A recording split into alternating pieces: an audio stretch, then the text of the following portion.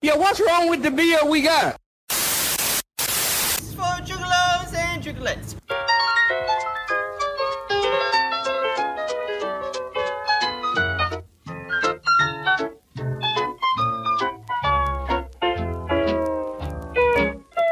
You are now listening to the Best Friends podcast in the world.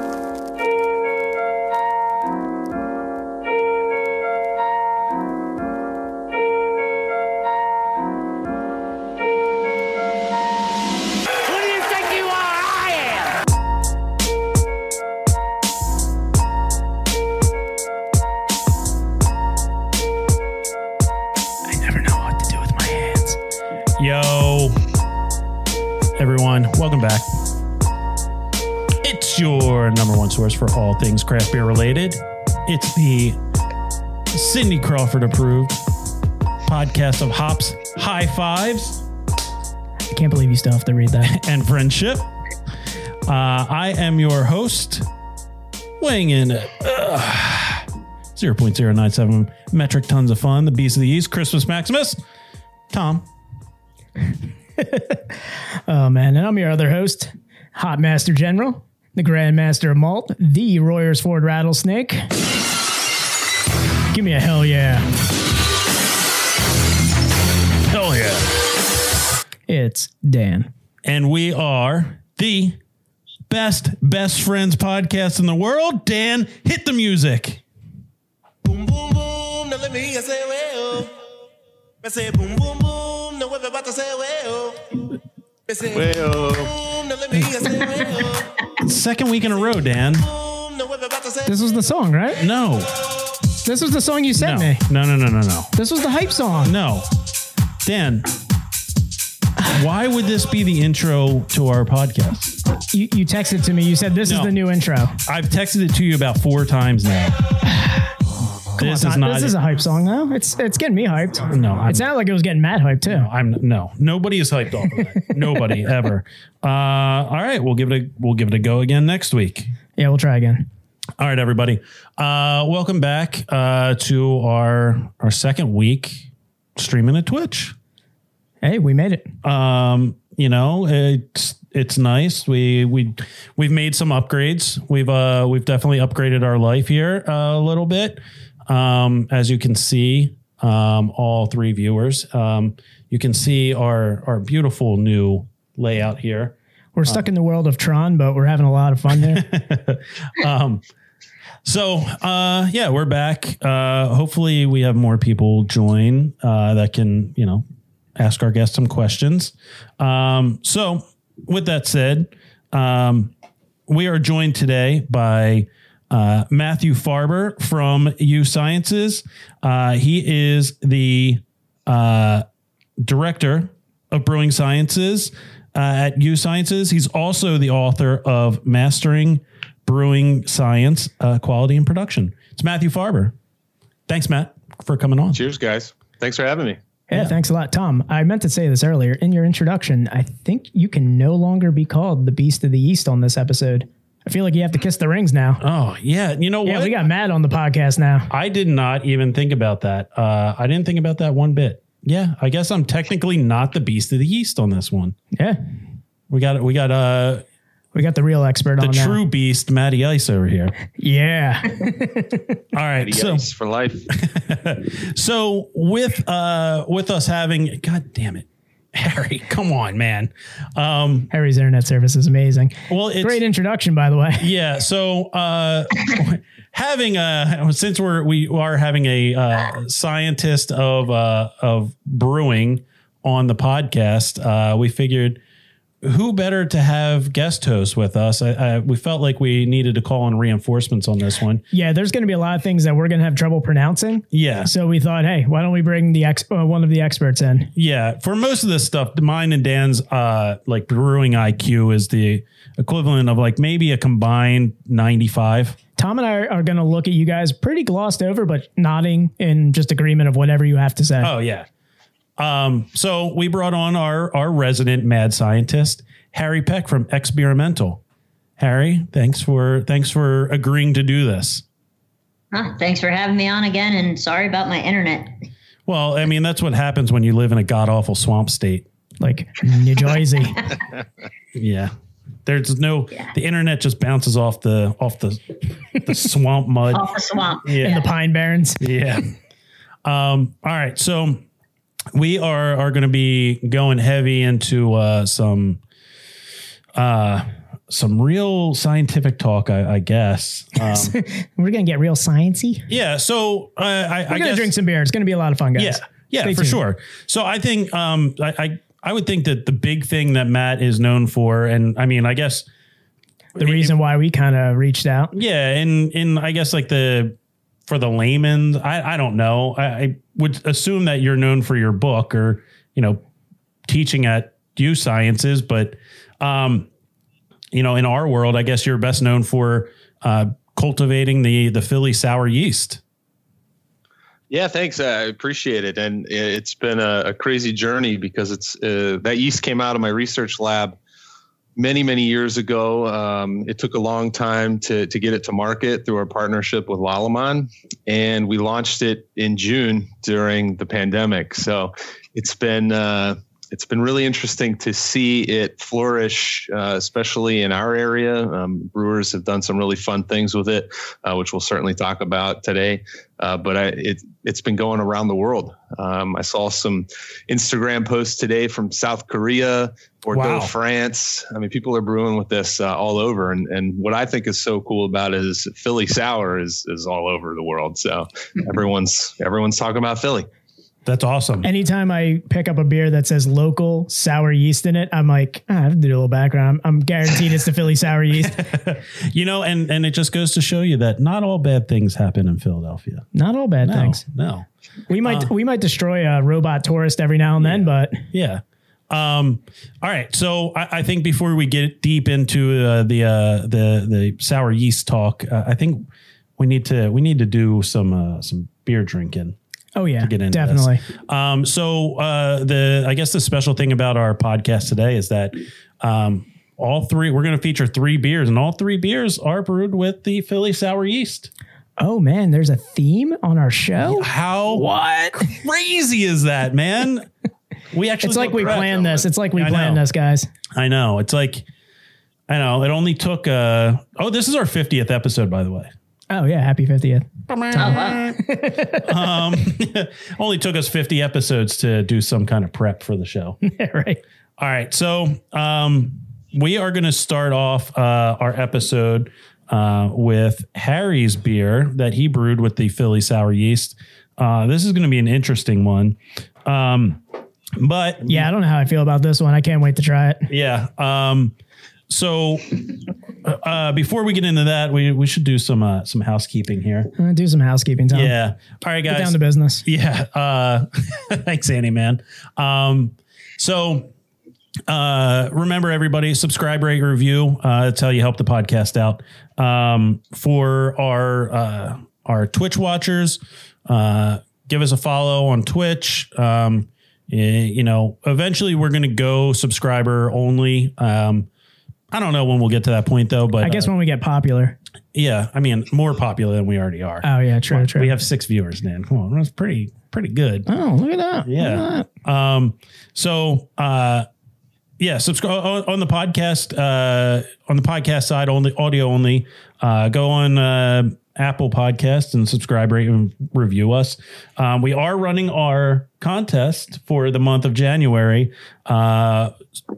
Give us a review on Apple Podcasts, and we're gonna pick out the most interesting or funny or whatever. We'll pick one out that or the most scathing, the one that's just gonna make me like maybe cry into my pillow at the end of the night. Or something. Yeah. If you can make me take a fully closed shower, that you might win yourself some beer.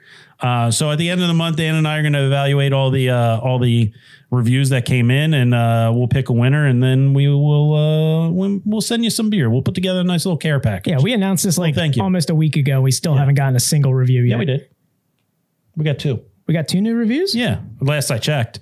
I'm only seeing Bad Dad. No, you got to go all the way down to the bottom. Oh, yeah. All right. So we're going to be drinking Harry's venture into the Philly sour yeast. Dan, you want to take a stab at this one? Oh, you want me to take a stab at mispronouncing some stuff? Yeah. Harry, how do you pronounce this one? Good question. I have no idea how you actually pronounce it. God damn it, Harry. It's Swedish, so just sound like the Swedish chef, you know? All right, so this first beer is the Kaffelmann by Experimental Brewing Company. It is a sour stout inspired by a drink in Sweden. This stout is fermented with lemonade and conditioned on cold brew coffee. Aroma of roasted coffee with a tart finish. The Swedish chef would be proud of this creation. Yeah, and if you want to take a look and see what what Dan just read, and go on and see what other people are saying about the beer, you can follow Harry on Untapped at xbeer_NJ. Or just look up Experimental Brewing Company. Or you can just follow us on Untapped. That's at Best Friends Pod. That's Best Friends POD. POD, you say? Starting with a ballad. Okay. Matt, you familiar with POD? I know POD. Okay. Well, you'll get to know them a little better on this episode. Yeah, you'll get to know them intimately. All right. So let's we have talked before. Dan and I have talked before. Let's crack this and then we'll get into it. All right. So boys, on the count of three here. Yeah, we didn't tell you, Matt. Oh yeah, that's on us. That's so one thing we always forget. Let's restart the podcast. Yeah. All right, we got you. We'll pick you up. We'll here. get the next. All right. Head out on the editing part. All right, boys, we'll get a cracking. 1, 2, 3. In all fairness, Matt, I have done that before, where I just make the sound with my mouth and I've already cracked it. I thought Matt cracked a second beer. Yeah, it was good. You're like the Michael Winslow of brew science. For all the younger kids in here, that's Police Academy. Yeah, that's a Police Academy reference. Police Academy was a movie in the 1980s starring Steve Guttenberg. Steve Guttenberg was a huge star in the 80s. It's a lot of explaining, Matt. We're gonna get a headache by the end of this. Yeah. Oh, we got Crafty Tats in the what? Oh, he counted us down too. Yes. Wow. No, Al, we do read this shit. We do. And it actually comes up on our stream now, so people who are actually watching this will read it as well. All right. You ready to get into this, Dan? I like how this glass looks like I didn't even crack a beer yet. Yeah, we're shilling hard here. Yep. All right, boys. Cheers, guys. Sláinte. Cheers. Oh, look at that. USciences glass right there. He is marketing tonight.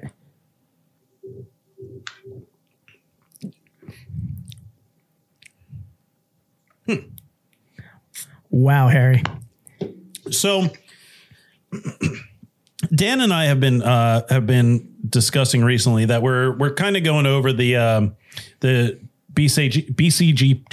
the BJJCP, the Brazilian Jiu-Jitsu beer judging. Yeah, BJCP, that's the one. Yeah, that one. Yeah. Didn't screw that up. Yeah, we're doing the BJCP style guide on our adventure to become beer judges, official beer judges. So, with most beers that we've been doing recently, we kind of have a go off the style guide and give you an overview. Dan, what was my style guide breakdown for this one? Yeah, so the breakdown for this one is, I don't even know what guideline this would fall under. That's all we have on the notes for this one. It could, I guess, technically fall under like a dark sour. I don't even know if that isn't. It isn't. The BJCP? It isn't. So, yeah, I don't know if they cover. The BJCP like has that. A very small sour section. Yeah. So how did you come across this like Swedish drink as an inspiration? Well, it's actually, lemonade coffee's been done before. It was done by Evil Twin. I know they did like a really, I don't know how big of a stout it was, but I feel like it was a high ABV beer, but I looked it up and it came across, like one of my coffee feeds. on Instagram a while back where they were like, oh, lemonade and coffee. And to me, I mean, it makes complete sense. You know, a lot of times you have espresso with like a lemon peel and just the acidity of coffee, acidity of lemonade, but also the sweetness of lemonade. It kind of all mixes. So it was just something I thought would be an interesting play on a beer. Originally, when I did brew it, it was just the stout. And then Philly Sour coming out, I was like, that would be like a perfect pairing to add that nice sourness to the beer to kind of enhance the lemon a little bit. So Harry, you had brewed this before, but with a different yeast? Yeah, with just a basic ale yeast. So it's funny because when you told me that you were doing a lemonade coffee stout, I was like, oh man, so Wawa, I don't know if it was, I think it was last summer. Yeah, it was. Summer of 2019. Yeah, they did. I remember it distinctly. Yeah, they did a cold brew, a lemonade cold brew. It was like an Arnold Palmer. And I was obsessed with it. And I told you were out of your goddamn mind. Yeah. Most of the people, when I would say 8 out of 10 times I went in and ordered it. And the person that made my drink was like, have you drank this before? Like, have you tried this? And I was like, yeah, I've had it a couple of times. And they're like, is it good? It doesn't sound like it could be good. It's like, it's pretty goddamn good. I drank it an obscene amount of times. Tom was trying to sell it to me like green eggs and ham, and I told him I was not going to fucking drink that. I mean, especially if it was maybe like the Wawa lemonade and their Wawa coffee. Like, don't get me wrong, I like both of them separately, but I don't know together. I don't know what they did because my wife and I have tried to replicate that, and it's never the same. To be honest, I came in knowing that we were going to do this and knowing how I thought Wawa was crazy for doing the lemonade coffee. I didn't think I was going to like this. And this is, I mean, the tartness on this, it's really nice. This is really enjoyable for me. I'm liking this beer. Yeah, it's definitely different. It reminds me a lot of a lemonade coffee. You get that like citrusy, sour tang to it, but underneath you have that dark roasty, like a coffee, like a cold brew coffee flavor. It's just like a little bit of like malt burn, roasty malt taste to it. Yeah. Yeah, Harry, this is really nice. I mean, good job. You always are brewing really creative styles and really pushing, that envelope for, we don't even have styles for these types of beers, So let's just throw those styles out the window anyway. Throwing the style guide out for this. Exactly. But the acidity really accentuates some of the darkness of the malt really nicely. There's a little bit of just a touch of coffee that kind of lingers near the end. And there's a bit of a citrus that it kind of blends in. If I didn't know there was, lemonade in there, would I confuse that with the acidity from the yeast? Which to me means it's well balanced because when I'm thinking about it, I can pull it out. But it's not in your face. Same with the coffee. The coffee blends into the dark malts. So again, there's not too much of anything in this, and I think it plays all well together. Well balanced is a good way to put it. Definitely. Yeah, it's nice because I could definitely drink 2 or 3 of these. It's not weighing you down like a normal stout. It's definitely something that just that added bit of tang to it, like it adds a certain crispness to it that really the drinkability is really high on this one. Definitely. And it's changing as I drink it. So the first sips that I had were a little bit more malt forward. I even got a touch of smoke, which was just probably from the roasted malts. That's gone. So now I'm getting a little bit more of the lemon. Yeah. And I'm getting a lot of lemon on the nose too, as I'm drinking it. It's got a great mouthfeel. It's not super smooth like a normal stout, but it's not, you don't have a lot of carbonation bite on it. It's just a good Even mouthfeel. I don't know how Harry does it when I read a description of one of his beers and I go, I'm not going to like this at all. And then I crack it and I drink it. I'm like, I'm enjoying this. And I think it's because of what Matt had said about being well balanced. I feel like if this was something, where it tasted like somebody just dumped, there's a Crafty Tats is in this chat just breaking us down here with the mouthfeel. Yeah, he's just getting emotes all over the place. But yeah, I mean, just being well balanced and not like, tasting like Wawa's just dumping their syrupy lemonade into a coffee. Anything like that. It's giving me like all the like notes of the tart, like you said, like the yeast, just a hint of lemon, and then just a hint of the like roasted malts, just a little bit. Like nothing's too overpowering. Everything kind of stays pretty level throughout the entire journey of the beer. I'll tell you what. I'm sorry. I'm sorry. No, I was gonna say, like, I think this is a summer stout. Yeah. I would love to crack this out, on a nice summer day. But summer's not stout season. I had this discussion actually today with Orzo Ales, and talking about how a lot of people drink like a stout that's thin and go, oh, this is a bad stout because it's not 10% and thick. And I think because so many breweries brew those 3-6 hour boil beers that are like syrup, and it's just like I enjoy a light bodied stout that I could drink all year round. I agree. I love the recent thing on one of our favorite Instagram accounts is Untapped WTF, and he's been posting these pictures of people rating stouts, and they're rating them poorly because they read more like an ale. A stout reading like an ale. How dare they? The Untapped community just miserable. It's miserable, but also hilarious at the same time. Just from the outside looking in, and Untapped WTF just finds like the creme de la creme of awful and puts it on social media for us to enjoy. And this is why I love today and tonight, because this was like one of my challenges that I recently posted was, go out and actually educate yourself about the beer, because it will be that much rewarding when you drink a beer and understand what it actually is. It's a craft in the end, and it's just people trashing on these beers. It's like they don't know what they're drinking. No, and it's something that we've harped on. Yeah, you don't have to rate beers on Untapped, because a majority of you have no idea. Much like us, have no idea what you're talking about. Nope. And beer, it's highly subjective. Yeah, highly subjective. Yeah, 100%. So you can't say that a beer is bad because you don't enjoy that style of beer. You know, very true. So now we're getting off our Untapped soapbox. Let us step down a little bit. We needed to throw that in there. Harry, how many beers have you brewed with the Philly Sour? So I have brewed. So I did send Matt the Smoky Sour, which was my first one that I brewed. The Lichtensteiner, however you pronounce it.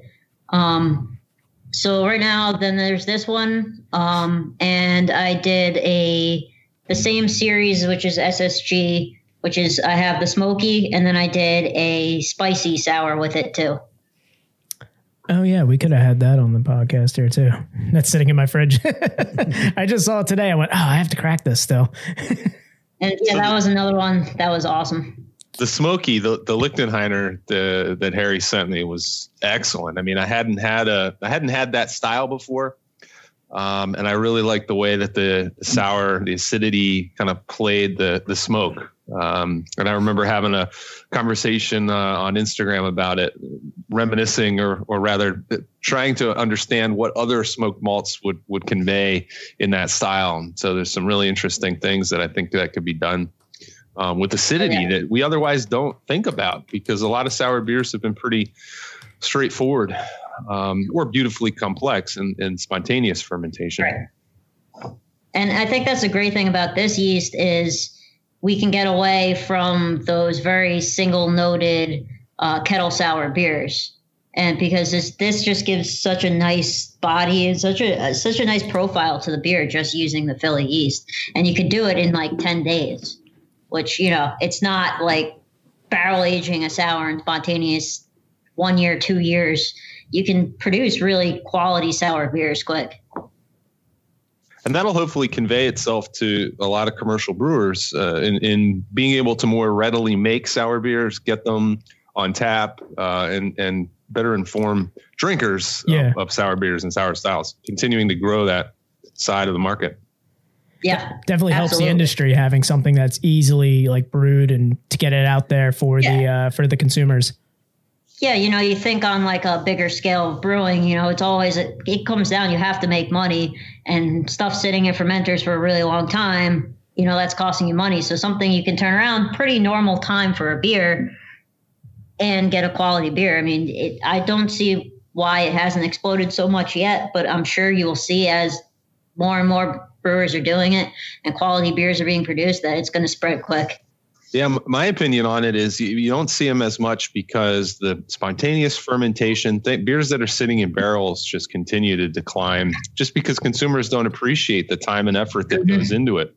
And so for a brewer to make his or her money back, they have to be a little pricier bottle, and people don't want to have to pay $20 or more for a 750 milliliter bottle. And so, then bring in kettle souring, which helps brewers make sour beers faster. A quick buck, but you're bringing in bacteria, lactobacillus into your process. You're tying up your boil kettle by essentially incubating that lactobacillus bacteria in that boil kettle. For commercial brewers, that's a real challenge because a lot of brewers are making beer every day. And so if you're asking them to take their boil kettle and just use it as an incubator for 2 days, that's 2 days less beer production that they can make. And so this is just a yeast that brewers are putting in their fermenter. And so you can use this just like any other yeast. But it's just more of a benefit for their industry because, like you said, it's not tying up anything for them. They're able to make it quickly and still focus on other brewing endeavors. And I think the other positive with it too is the fact that you can actually brew with hops, and then it's somewhat IBU tolerant, which is you can still brew a sour IPA without having to blend, lacto beer with an IPA. Foreshadowing, and we'll be talking about one later. I like where you're going with that. Yeah.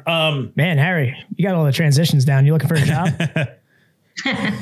He brought his A game for guest host. We're going to make this the Three Musketeers. You know me and yeast. I love yeast.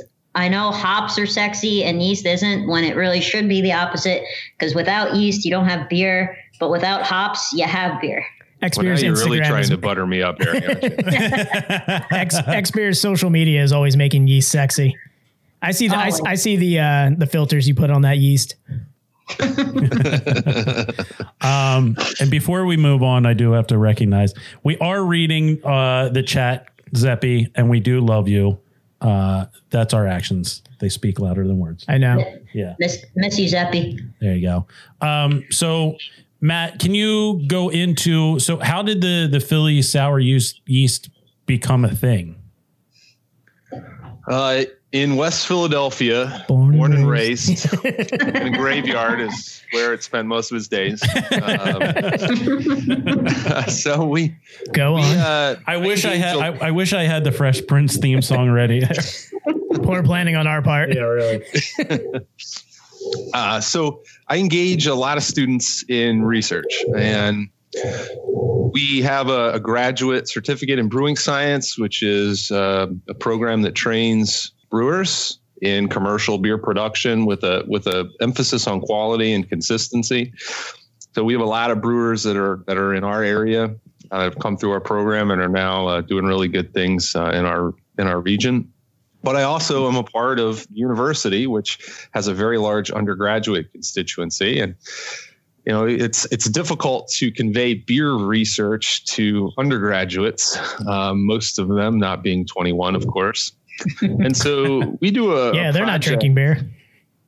We do a project where we teach basic methods in microbiology and molecular biology by going out and trying to isolate wild yeast.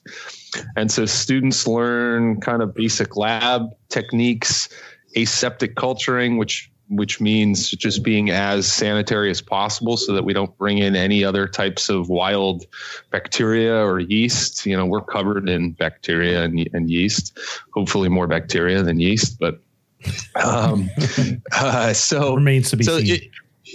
It's a project that I can use to engage a lot of different students to teach basic lab methods while trying to do something fun and interesting and valuable for me. And that's the characterization and identification of novel fermenting yeast. So we have isolated hundreds, probably thousands of yeast through the last 6 or 7 years.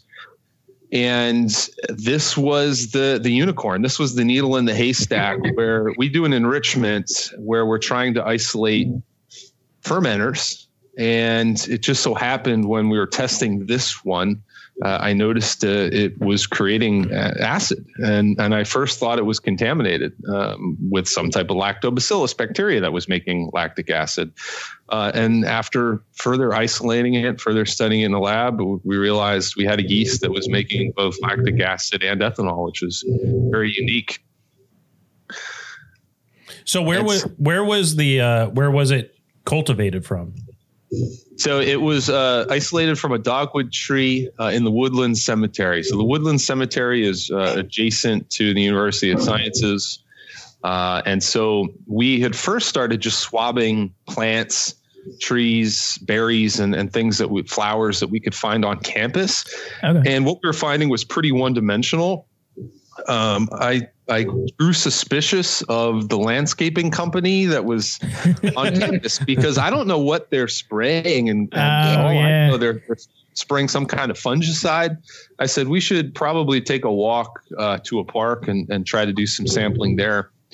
And so we walked over to the Woodland Cemetery, and one of my students came back with some interesting samples, one of which was from a dogwood tree. And this happened to be the strain that we called in the lab. Before it was Philly Sour, it was called GY7B. And so the designation was GY for graveyard. It was the 7th isolate. And there was actually a mixed culture. There was an A and a B. And I think A was a Hansennia spora, which has some traction in the industry, but it didn't do much that was interesting. Of course, this was the real winner. Man, you had an opportunity to call it something cool like death yeast or something. Something a little bit more metal. Something metal.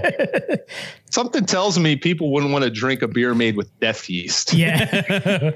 I don't know. You have Harry making a Swedish beer with death yeast. Oh my God. Scandinavia would explode. I know. It's funny because I did just brew another beer with Philly yeast.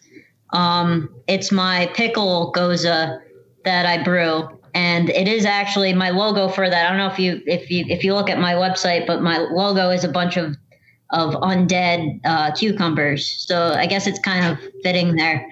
Oh, that's awesome. Yeah, I like it. So back to the beer. I don't know, Dan, have you gotten any change in the beer since it kind of mellowed out to room temperature? No, I think my palate is really, I've had like a really pleasant kind of like coffee aftertaste throughout the entire, like just sipping on this beer.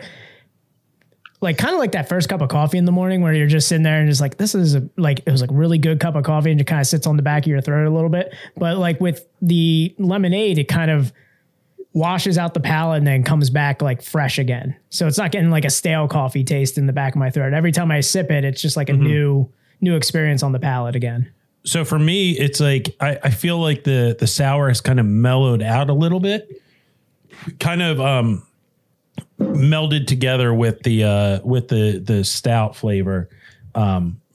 It's not as forward, I guess what I would say on that. Yeah. But they're all coming together in harmony. It's really nice. Yeah. Just keep harking back to it. But the well balanced for that is definitely something. Oh, is that our new follower beep right there? That is a new follower beep. Oh, that was nice. Yeah, thanks for the follow. No cap. God, this sounds so much like Chatterbait. Yeah, right. Now I have to take off my shirt. Do I have to, Dan? You want to be in Hollywood, don't you? Oh man, the pandemic has made it hard for a lot of people. Desperation. Yeah. Oh man, Need to make $1. What I was going to say now after that. Oh man, but I think it's really interesting, the whole story behind this, because we did have a home brewer on, last season who we had his sour saison where he cultivated his yeast from flowers in his buddy's backyard. So that was kind of cool to like have that story from that kind of, I'm doing this in my garage to we're doing this in a lab in a college kind of, just kind of story, just seeing like the similarities, but also it's just a fun journey for both of them. Yeah. That was like the wildest experience, or the wildest story that we've heard up to that point, was that he went out in a field in Boyertown and cultivated yeast from a bunch of wildflowers. What's happening? Does anyone else hear that? Did somebody's rocket ship take off? Is that you, Harry? What happened? Yeah, that's my. I'll turn that off. That's my glycol system. Oh, that is such a beer nerd thing right there. I thought we just broke Twitch. That is the most appropriate interruption of a craft beer podcast we've ever had. Yeah, that was hold on, that's my glycol. That's Harry's sound machine that helps him go to sleep at night. It's just steady glycol hum. But yeah, I actually just cultivated my own yeast too, and there's a company out there, Bootleg Biology. I don't know if you've ever heard of them, but they do some real cool stuff where they're actually they have one of the largest yeast banks of just people's yeast in their backyard. And so they send you buy a kit and you get the agar, you make your agar plates, you do your swipe. And you can actually cultivate. It's like a little kit to cultivate your own yeast. Obviously not as crazy as doing it in a lab, but I was able to actually get a decent beer off of it. I feel like that's like Harry sitting in his kitchen with my first science kit. Yeah, putting yeast in there, and then putting it in the little easy bake oven, a little 60-watt light bulb powering it. He was throwing all those words together, and you and me are just sitting there looking at him, and I just see Matt shaking his head like he knew every single word, and we're just like, yeah. How do I make? I know Bootleg Bio, and they've done just that. They sell little kits that they sell. They ship across the country for aspiring yeast wranglers. And I'll stand on my soapbox and just talk about some of the differences between homebrewer wrangling and what we do. And so we obviously characterize, isolate individual strains and get them sequenced so that we know what we're working with. And we find a lot of opportunistic pathogenic yeast. So Candida, for example, Candida is the yeast that causes yeast infections. And for us, it's not a problem. If we were to look at all of the yeast that are in a lambic, for example, you might find a Candida. It's out there.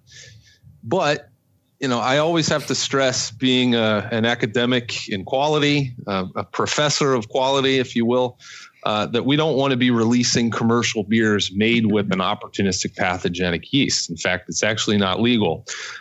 So I do caution folks that are making wild yeast to try to get it characterized before it goes commercial, because we don't ever want a worst case scenario in someone getting some kind of fungal infection because of a beer.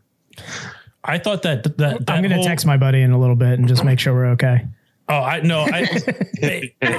that whole sentence just started sounding like hums to me. And I thought I was going to have a stroke. I'm just over here did I get a yeast infection from Greg's beer? Did Greg's beer give me a yeast infection? That being said, we did find a strain called Candida tropicalis. It makes a pretty decent beer. I tried it. I'm okay. I mean, what was it Rogue that did the beard beer, right? Like a while ago. I don't know if they still make that or not. Yeah, I have that bottle here somewhere in my basement. Right, the head brewer just got these from his beard. Oh god! He just drank a Hefeweizen and then didn't take a shower the night before. Zeppy, you might have just named the episode. Yeast wrangling, I love it. Al is requesting that you grab some yeast from his hockey gloves. Jesus Christ, Zeppy. Oh, that's probably nasty. All right, we're gonna keep it PG for the most part. We're gonna try and keep it as God damn it, Zeppy. Yeah, really throwing a wrench in there. But overall, so Harry, the Swedish Chef beer, really easy drinker. This was fantastic, Harry. I could definitely see myself drinking a couple of these. And this is coming from somebody who, like, I came in low with this being like, this may be the first beer. I go, Harry, what the hell were you thinking? But I enjoyed this start to finish. I love it. Yeah. So cheers to that. So Matt, can you explain to us what beer or what brewing sciences is? Brewing science is just an understanding of the process beyond putting a couple ingredients together, and letting magic happen. It's taking brewing beyond the art, which there's certainly an art. I think Harry is beautifully artistic in what he's doing and being able to envision kind of different recipes and ingredients and how it all is going to fit together into a beer. But science is then taking that beauty, that artistic beer, and making it every time. Getting into a commercial production and making that the same, so that every time you're drinking the Kaffel lemon, that it tastes exactly the same.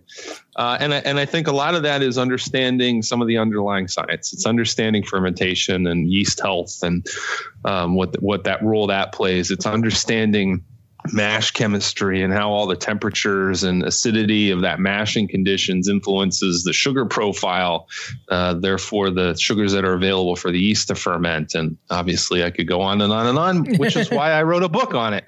Yeah. Book plug. Yep. Does he have it? Oh, I was going to say, you have the shirt on, you have the glass, bring the book out. Harry, do you have that on your bookshelf?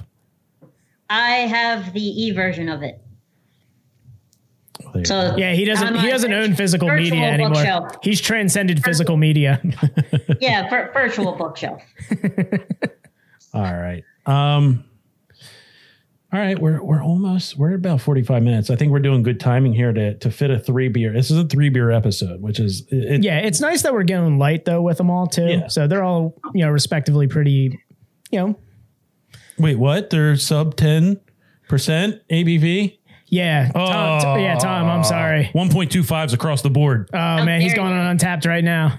Yeah, I'm getting all scathing reviews going through now.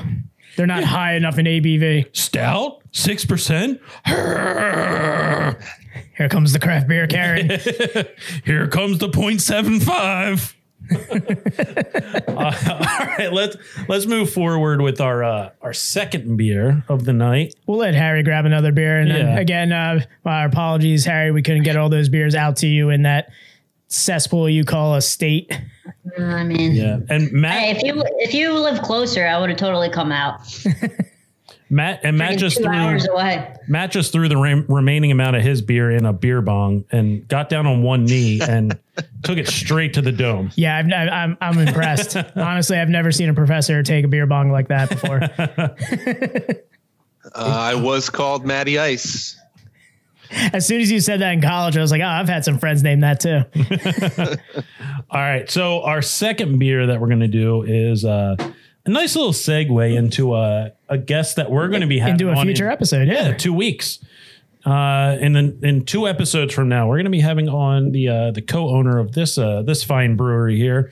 We're going to be doing Fracture the Bell. It's a passion fruit sour IPA by Levante. And Levante is one of my personal favorite breweries around here. So when I saw this, I reached out to them directly, slid into their DMs and went, "Hey, you guys using that Philly sour yeast in this?" As soon as they said yes, I was like, Tom, I'm getting this. So Philadelphia, a place that fractures the norms of what is thought to be possible. Where else can one find an IPA brewed with locally discovered yeast that possesses an array of tart, orchard-like mannerisms, plunged into a melee of passion fruit puree and dank, juicy fruit flavor derived from Idaho 7 and Strata hop resins. Encapsulated in plush, sweet milk sugar coating, let freedom ring. 6.4% alcohol by volume. Hype beer right here, 4.08 on Untapped. Ooh, I like it. We first two beers are above 4, which is you love to see it.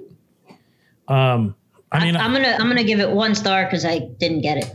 Oh, right. Harry. Okay. I mean, going off the Untapped curve, I think that's fair. I was gonna say, well, after we crack these and we begin to pour them, Harry, you can go over the beer you're drinking over there. All right, so we're gonna be drinking Fracture the Bell. I think we can get a succinct crack here, boys. Let's do it, guys. I think we can do it. I believe in us. Is it 1, 2, 3 or 1, 2, 3 go? Yeah, just I 1, messed 2 up last time. 1, 2, 3, and then crack.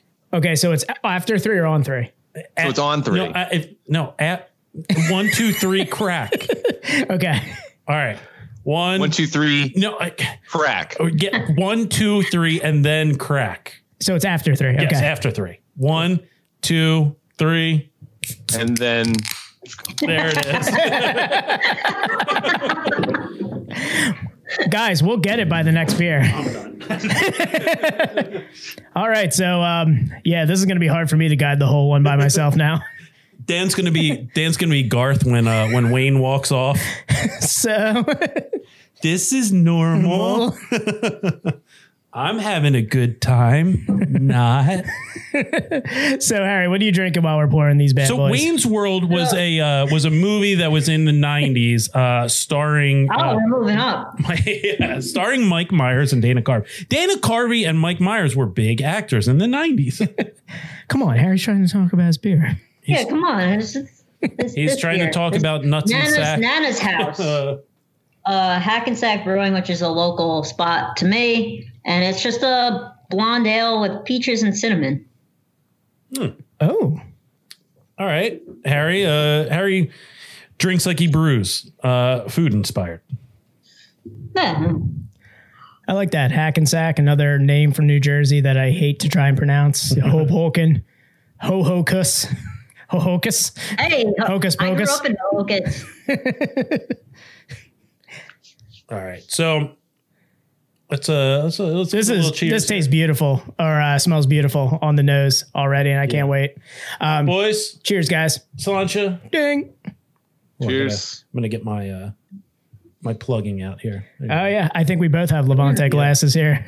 Nice. Went with the TQ. I really wanted the sour and the fruits to really come out in this one, so I brought the right glass for it. Heavy on the passion fruit on the nose. Definitely.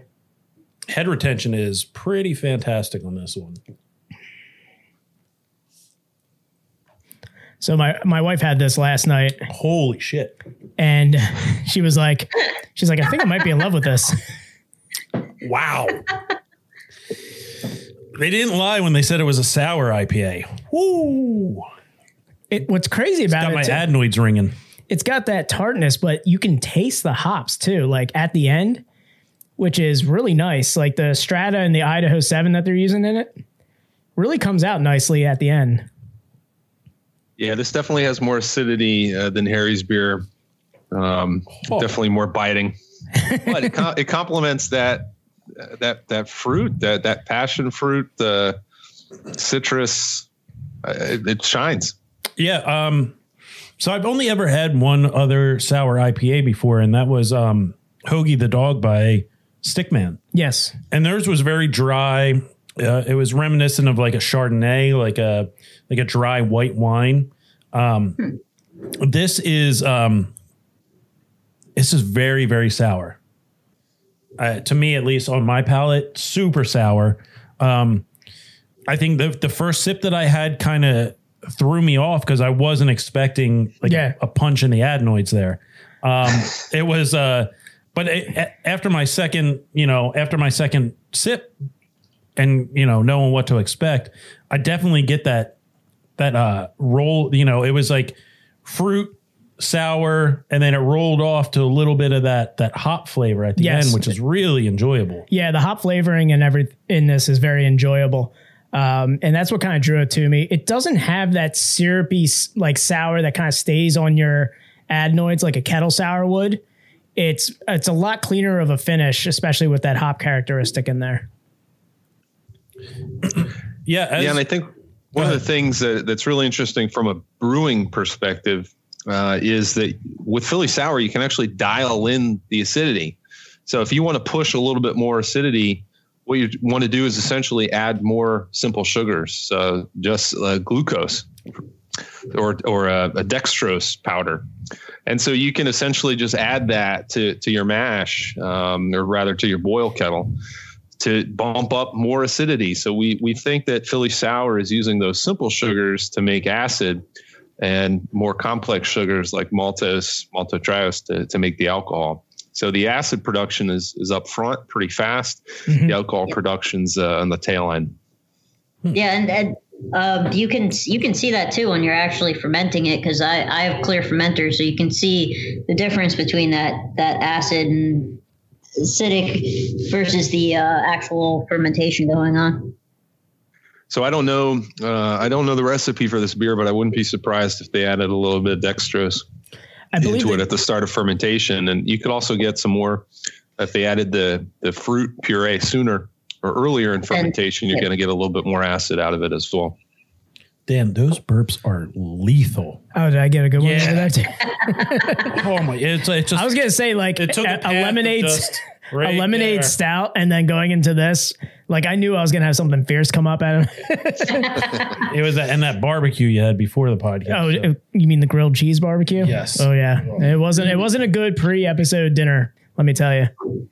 So this is with vanilla as well. On the side it says there's like a milk sugar or something. Yeah, passion fruit and vanilla, and it contains lactose, which it's fairly clear for a lactose beer. I'd like lactose shouldn't really. Yeah, it doesn't really. I'm just going off of every lactose beer that I've had has had some. It's the New England IPA, that's why. Yeah, I've had some good milkshake IPAs and I've sent them to Tom. And clarity on them were nice. It's just really kind of there to kind of soften either the hop bite, or in this case, I think it's really put in there to soften the sweetness, to kind of soften the tart a little bit and bring out the hops a little bit more. Yeah, and the lactose is going to round out the body a little bit, give you a little bit of sweetness.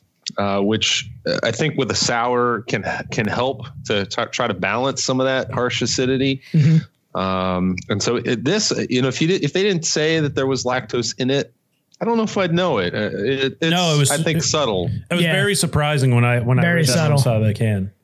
That's how I like my lactose. Yeah, that's some of the IPAs, milkshake IPAs I've been discovering lately with just a hint of it have been very subtle, and I've kind of enjoyed. Yeah.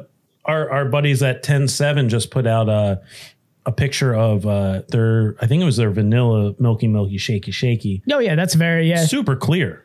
Well, yeah, it's a very creamy mouthfeel on the milky shaky. That really comes from that. Yeah, I brought mouthfeel into that again. Harry, don't get too excited.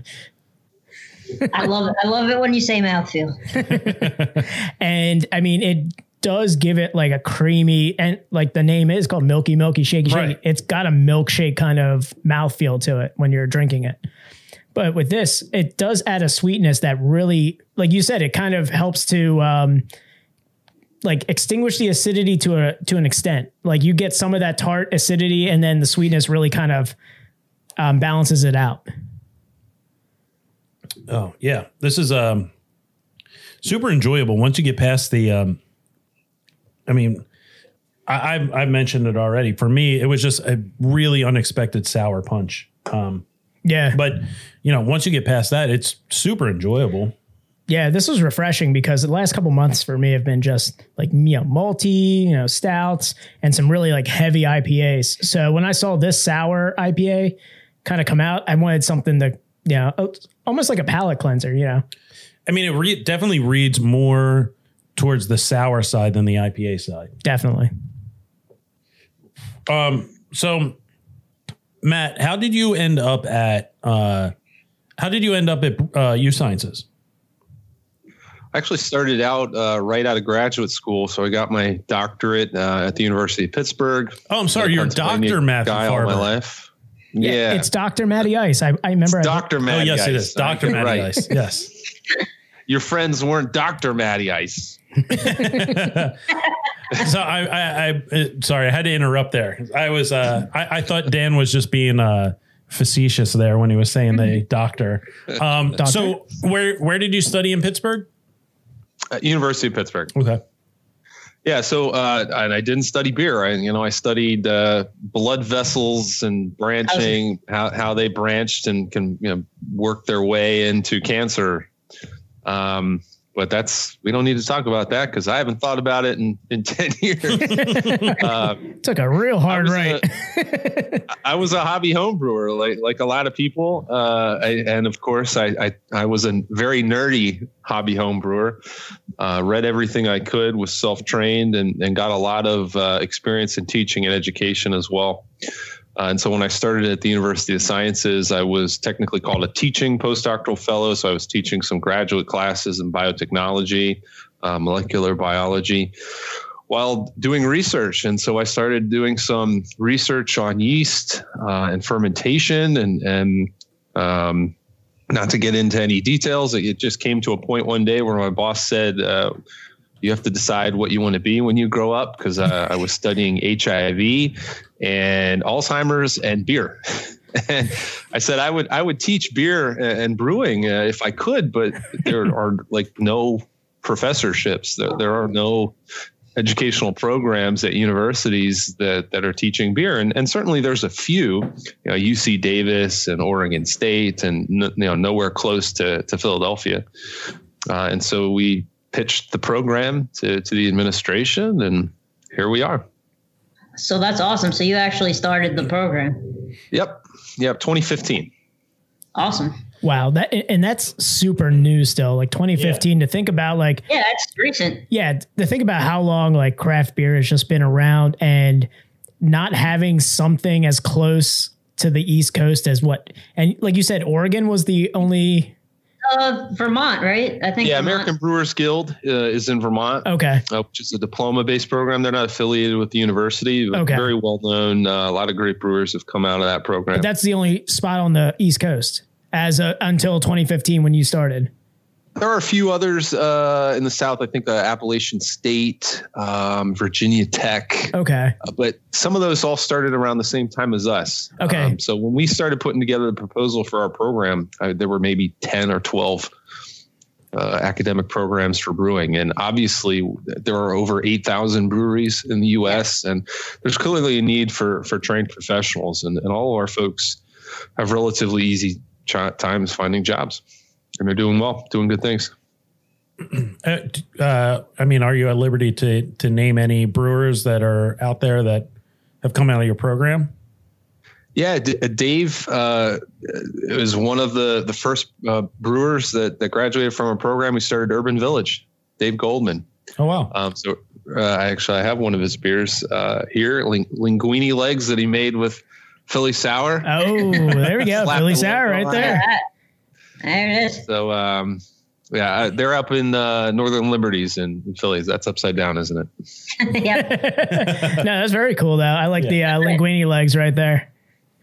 So you being in microbiology, were you always, like you said, I guess this was just a decision after studying microbiology, you wanted to go into beer. Yeah, so I'm I consider myself an academic brewer, and I mentioned I was trained in teaching education, not formally in brewing, and the way that's been influenced by how we approach our teaching and our curriculum at the university. So I have over 20 instructors that come in and guest lecture, experts from the industry, from Victory Yards, Iron Hill, all over the place, Yingling. And so we lean, I cover a lot of the underlying science. We get that contrast with the practical, so that our brewers are getting, both sides, because I think it's important for them to understand the underlying science to help them make informed decisions. But of course, the real world and the practical world is not the ivory tower world. So, it's a big theme that I always share with our students. I'm going to tell them the ivory tower way, which is not the way to brew. And so it's important for them to consider that. That's awesome. Cause I'm an engineer, and I wish that there was, I went to Stevens here in Jersey. I wish there was some sort of beer classes, because it's just so cool. And it's just like, it makes sense that anywhere would teach it, because it is biology, it's. Yeah, I appreciate that. And we have a microbiology of beer lab, and we actually do this yeast hunting project that I was describing. My brewers are doing it with the idea that we need to cultivate yeast for brewing. And there's a lot of similar methods that we use in the yeast hunting project that a brewer would use in managing yeast in their brewery. So we have a lot of fun. Yeah, you're gonna have to let Dan and I know when your next yeast hunt is on. We'll come out with our pickaxes and our coveralls, and I'm just gonna put my bird watching gear on and just get out there with it.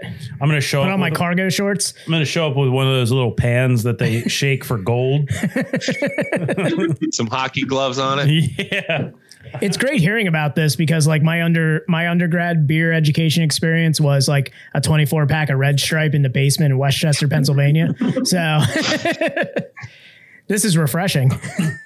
Same here. I drank Natty Ice, So yeah, who didn't? Yeah, right. I was I went to college out in Pittsburgh as well, and ours was Jacob's Best, which is no longer around. It's no longer beer. And that probably for good reason. Yeah, that'll give you a good idea of the quality of the beer. Oh, also Red Dog. Drink Red Dog? I remember Red Dog. I never drank Red Dog. Oof, that was the cheapest beer you could find and probably the worst. By the time we began drinking, I think they stopped doing cases, and there were only like 40 ounces of Red Dog that you could get. Yeah. I just remember seeing it as a kid, like the commercials. And then like by the time like we were in college, I'm like, oh, I'll find some Red Dog. And they only had it in 40 ounce bottles. It is not a good choice to make at 2 a.m. No. Nothing good happens after. You talk quality, though. A lot of those beers are the same every time you drink them. Yeah. And we've talked about that. And you've kind of alluded to it, talking about your brew science, is the consistency. Having a consistent brew every time is like something these big companies do, because they have that facility. They can do it. And that's why we were super excited to partner with Lallemand too, to get this yeast out into as many hands as possible. And so it's really awesome that we were able to find this yeast, but then it's really cool that Lallemand was able to make it into a dry yeast. And so just like you would go to the grocery store and buy a dry yeast for bread making, that's the way that this yeast is being distributed. And so not every yeast can be made into a dry yeast. So we were really fortunate that it could be. The Fleischmann's of beer. How did that partnership come about? I know the head of sales at Lallemand very well. So I had some connections to the company. We worked together on some research when she worked at DSM, which sells Brewers Clarex, which is a whole nother story for another podcast, but it essentially helps make clear beer. And so that was just the connection that we had. And so we pitched the yeast to a couple different companies, Lallemand included, and we just kept the conversation going. It went into their R&D lab. They were excited about how it was performing. Obviously, they could make it into a dry version, which was important for them. And then we launched it. Yeah, it took years, though. I mean, we were in talks to do this for 2 or 3 years before it finally got to market. It makes sense. Yeah, like you said, like dry yeast is so easy to work with, shelf stable. I mean, it's great. So as we pass over an hour here, I think we had some things that our friend and past guest Hannah from Naked Brewing had brought to our attention about our guest Matt here. We asked for the dirt, Matt, and we got some fun things we can talk about here while we enjoy this beer. I mean, it's not all beer nerd education heavy. Sometimes we like to get into some dance music. Yeah. More specifically, we like to get into Eurovision dance music. Right, Matt? I love Eurovision, and I only just got into it in the last year or two. You guys ever watch Eurovision? I saw the movie. Was it Netflix? Are you talking about Euro Trip? I guess that's what got me into it. Yeah.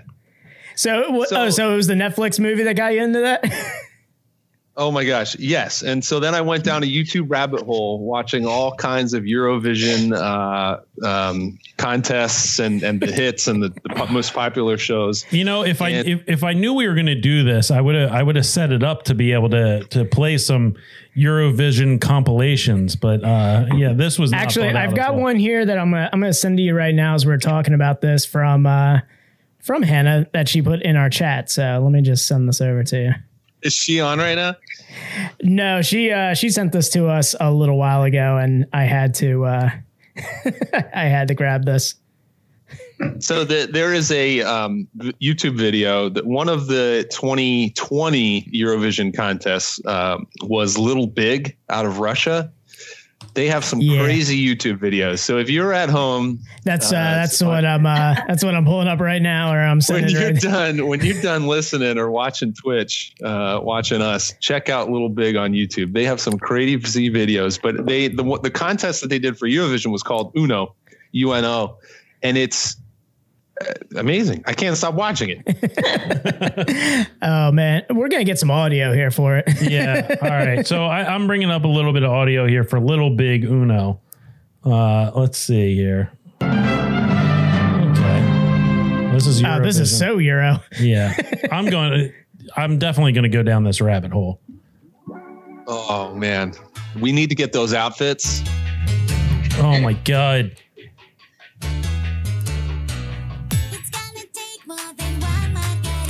This guy. I'm gonna call you my sweet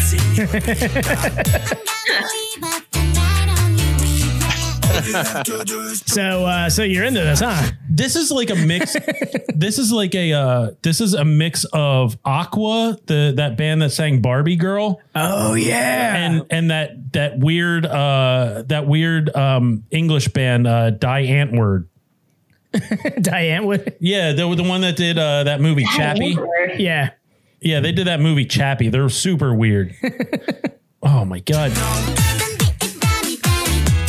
I think we found our intro song. Wait till they start doing the hip dance. Dan, there it is. Holy shit. Wow. We got to get a screen for this. Yeah. You're probably well beyond the copyright time, so you probably should. Oh yeah, that's right. Yeah, that's right. That's fucking. It's good. It's good that we have Matt on the podcast. Yeah, no, Twitch will smack us with a DCMA strike. So yeah, we need to keep that on the low there. That was beautiful though. So Matt, Dan, we need to get these shirts. Yeah. Well, first, all right. First we lose the weight. Then we get the shirts. Okay. Then we get the viewers. I mean, it's just, and then we go yeast wrangling in these outfits with Matt. Yeah. Okay. Absolutely. 100%. I'm like halfway to that mustache. I need it to grow down this way. I need to cultivate down here. So it's just fantastic. I mean, if you wear those track pants long enough without washing them, you probably got some yeast. I probably could cultivate some yeast off this track jacket. Oh yeah. I mean, I don't think I've seen it clean. I mean, is it clean? Do you clean that often or is it just staying here? Sure. It's clean. It's clean enough. He only wears it for the podcast. And he's been wearing it since Hannah. So how many episodes is that? I don't even know. I think the only time I took it off was for our Christmas episode. Oh, that's true. That's true. and I had to peel it. It was like fused to my skin. You know, like Matt, if you can come over here and cultivate a Tom K yeast, and we can do a collab. This could be the collab right here. Yeah. That's like my Ryan Howard jersey from 2008. You know, it hasn't been touched, and all kinds of mustard stains on there. We can isolate it. The $1 Dog Night Sour Ale. Yeah, indeed. Oh man. All right. Well, before you get into anything, I just want to say this right now about this beer. As we're drinking this beer, we have officially hit 100 beers on our Untapped as of the Fracture of the Bell. What we got? Well, I should probably. Yeah, what's wrong with the beer we got? I mean, the beer we got drank pretty good, don't it? And again, everybody, Budweiser. you can Budweiser. You can follow us on Untapped Budweiser. at Best Friends Pod. Again, Tom, that's Best Friends POD. POD, you say? Yes. You're a good band. Yeah, pretty good band. Southern California? Yeah, drop it. There you go. It's a little delayed. It's fine. For the very first time. 100 beers, guys. We hit 100 beers on the podcast. Now it's time for Sunny to come on the podcast for real. Yeah, we'll get POD on. Don't worry. We'll get it one. All right. Guys, final thoughts on this beer? I don't know. Matt, how are you doing on this beer? It's coming through fruit now. It's becoming a little more juicy, and not the juicy that we would describe a New England IPA, but I think that passion fruit is just really taken to the forefront. But what I find with this beer, which I find with a lot of beers made with Philly Sour, is that puckering dries out your palate. And it's like, I need another sip. It's like it lingers on your palate, on your tongue. And it's kind of it's like that. I said, a drying effect. It's like that bowl of pretzels on the on the bar top. Mm-hmm. You just can't keep your hands out of it.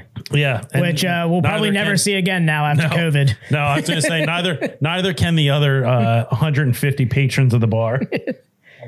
That's one thing I'm going to miss. That's how we build immunity. So yeah, it's called herd immunity. Ever heard of it, Sweden? Oh man, here comes Harry on a soapbox. No, I completely agree. The sour for me has kind of gone down a little bit, and I agree. It's sweet. Juicier. Yeah. Like more passion fruit forward. Yep, I would agree. Still reads more like a sour than an IPA for me. Definitely. I've kind of lost a little bit of that, the earthiness from the hops. The hops at the end there. Yeah, it's gotten a lot sweeter for me. I'm kind of losing the hops a little bit on it, and it's just all passion fruit for me. Still very enjoyable. But you know, as the hop master general here, I like my sexy hops. You're never gonna get a sour IPA that's that hoppy unless they do a actual blending. Yeah. It's just you can't do it. It's not physically possible. You can't do it. Because if you do, if you were to add the amount of hops they do in an IPA with any souring bacteria, you're going to kill that souring bacteria. Yeah, and that's why we brought you on, Harry. Yeah, I can't even really recall with the Hoagie the dog I don't recall the hop level in that one. Not really. I really more so got like the dryness of like you said, like a Chardonnay. Right. Yeah. Like a wine kind of. It's going to always, there's no such thing as a sour IPA, really, just because it's, it kind of defeats the purpose of an IPA. No, I get it. It's just. Is it possible this story is true? False. Yes, it is. You're right. It's fact. Yes. Yes. I will take any chance that I can get to play Jonathan Frakes. He's been waiting to use those sound drops. You're welcome. All right. So has there been a beer that has stood out above the others that have used the Philly yeast? Yeah, I can think of a few, so I'll try to keep short. The very first commercial beer that I know of that was made and released was from Tired Hands. First beer that was made with Philly Sour.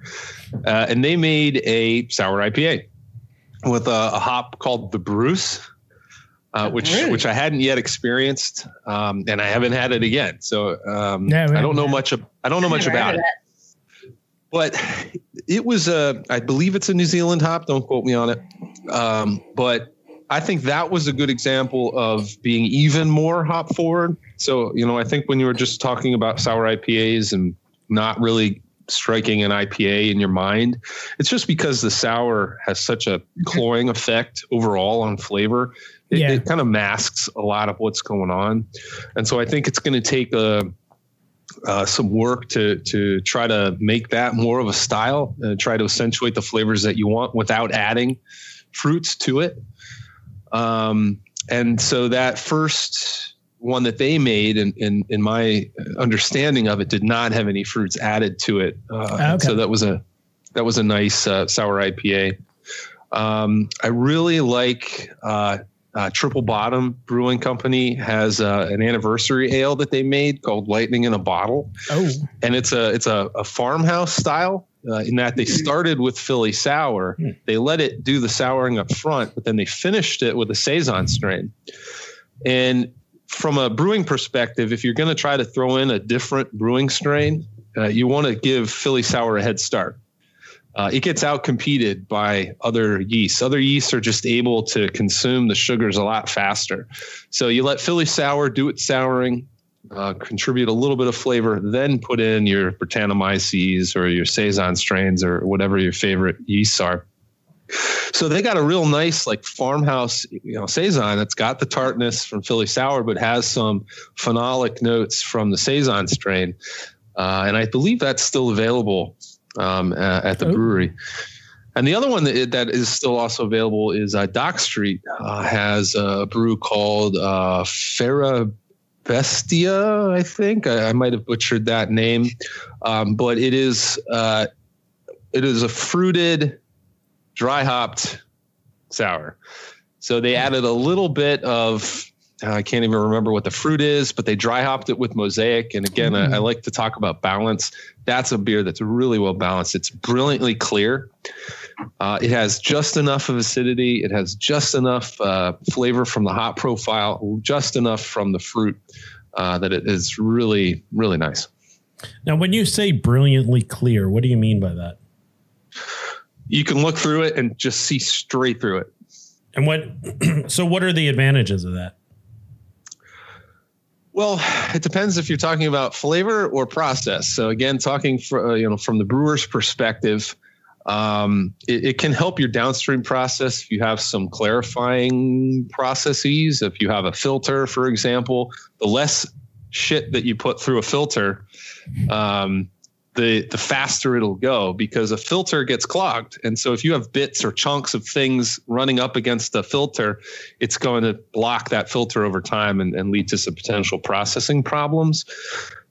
From a consumer standpoint, I love it looking crystal clear because I know the effort and work that goes into making a beer crystal clear. It's easy to make a hazy beer.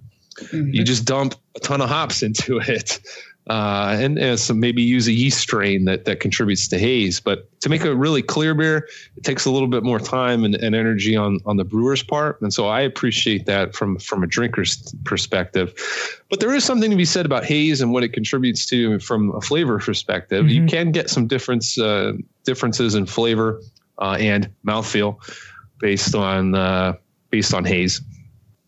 Yeah, definitely.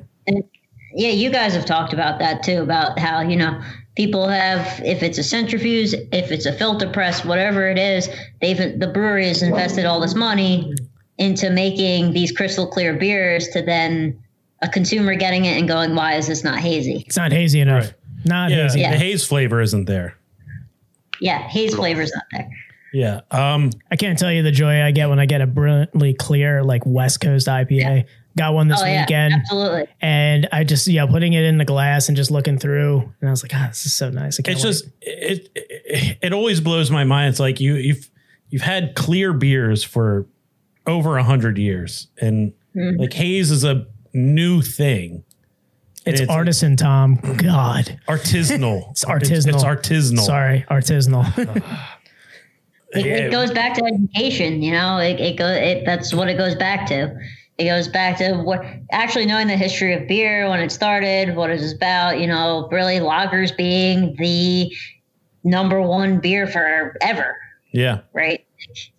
I mean, beer started with it was lagers and it was ales and then lagers, and then it was clear beer forever, and then lagers dominated forever for so long. How many years did Budweiser be like the number one beer? Probably still is. I mean, and some people like Coors, and they would run it over. Yeah, they would run it illegally over to Texarkana.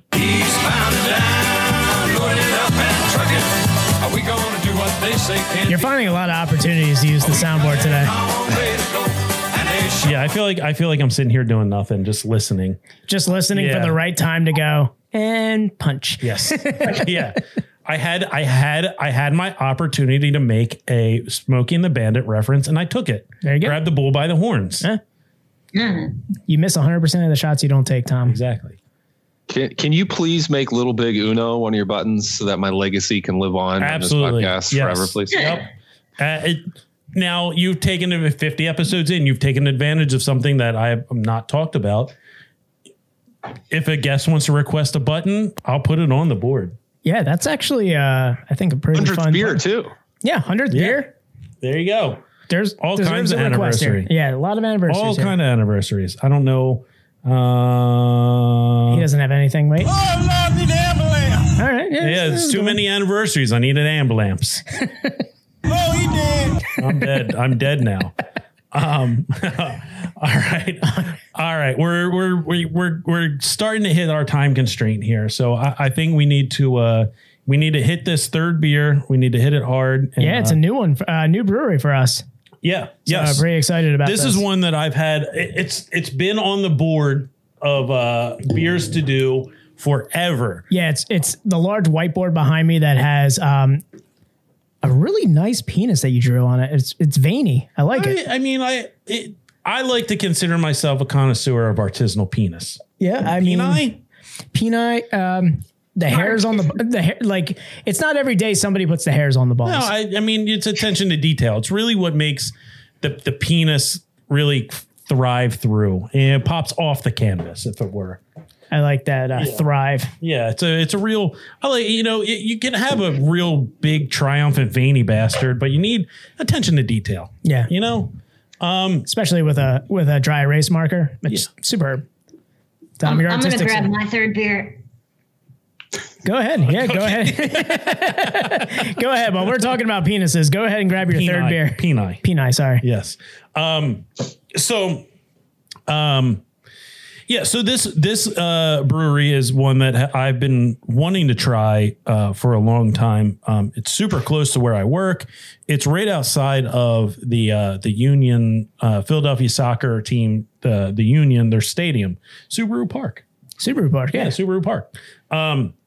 So they're right under the bridge, just like the Red Hot Chili Pepper song. Sometimes I feel like drinking my only craft beer. Sometimes we gotta do a song parody. Yep. So the Laramie is the Larimer. I always call it the Laramie, but I don't know. Matt, do you have any Larimer? Yeah, Larimer. Yep. It's named after General Larimer. Yep. I just didn't know how to say his name. This is one that I've always wanted to try.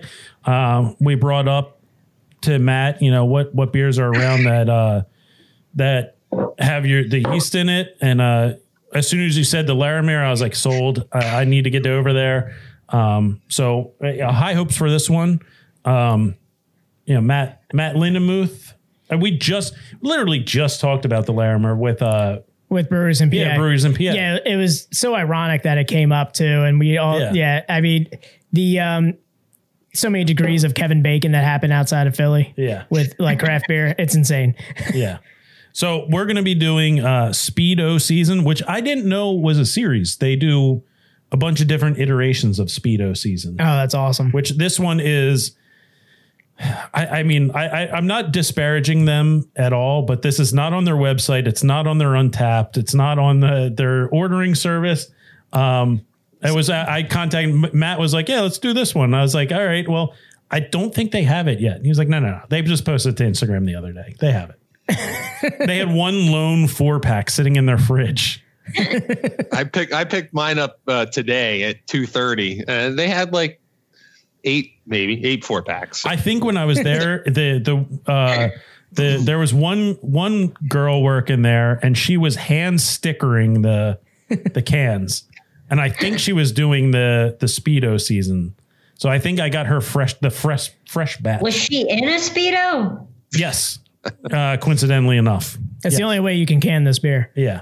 Matt Lind. I've chatted with Matt Lindemuth a lot about this yeast. He's a really cool dude. He's got an awesome background. Did you guys rollerblade together? Hell no. But we did swim in Speedos together. Okay, that's fair. In the Delaware? Exactly. Oh yeah, that's another thing that Hannah told us. You're an accomplished swimmer, and we'll talk about it. Yeah, you could probably cultivate some yeast. Which is ironic that we're doing Speedo season here as a beer. We'll get into it. Look forward to that, Matt. Anyway, he runs a small brewery, and the sizes that he's doing warrants hand canning all this stuff. So this is all hand canned with love. Yeah, you can see it's like. You can see the label's just like a little bit off, but it's put on there with love. That's love. Yeah. So we're doing the sour cherry and pomegranate iteration of Speedo season.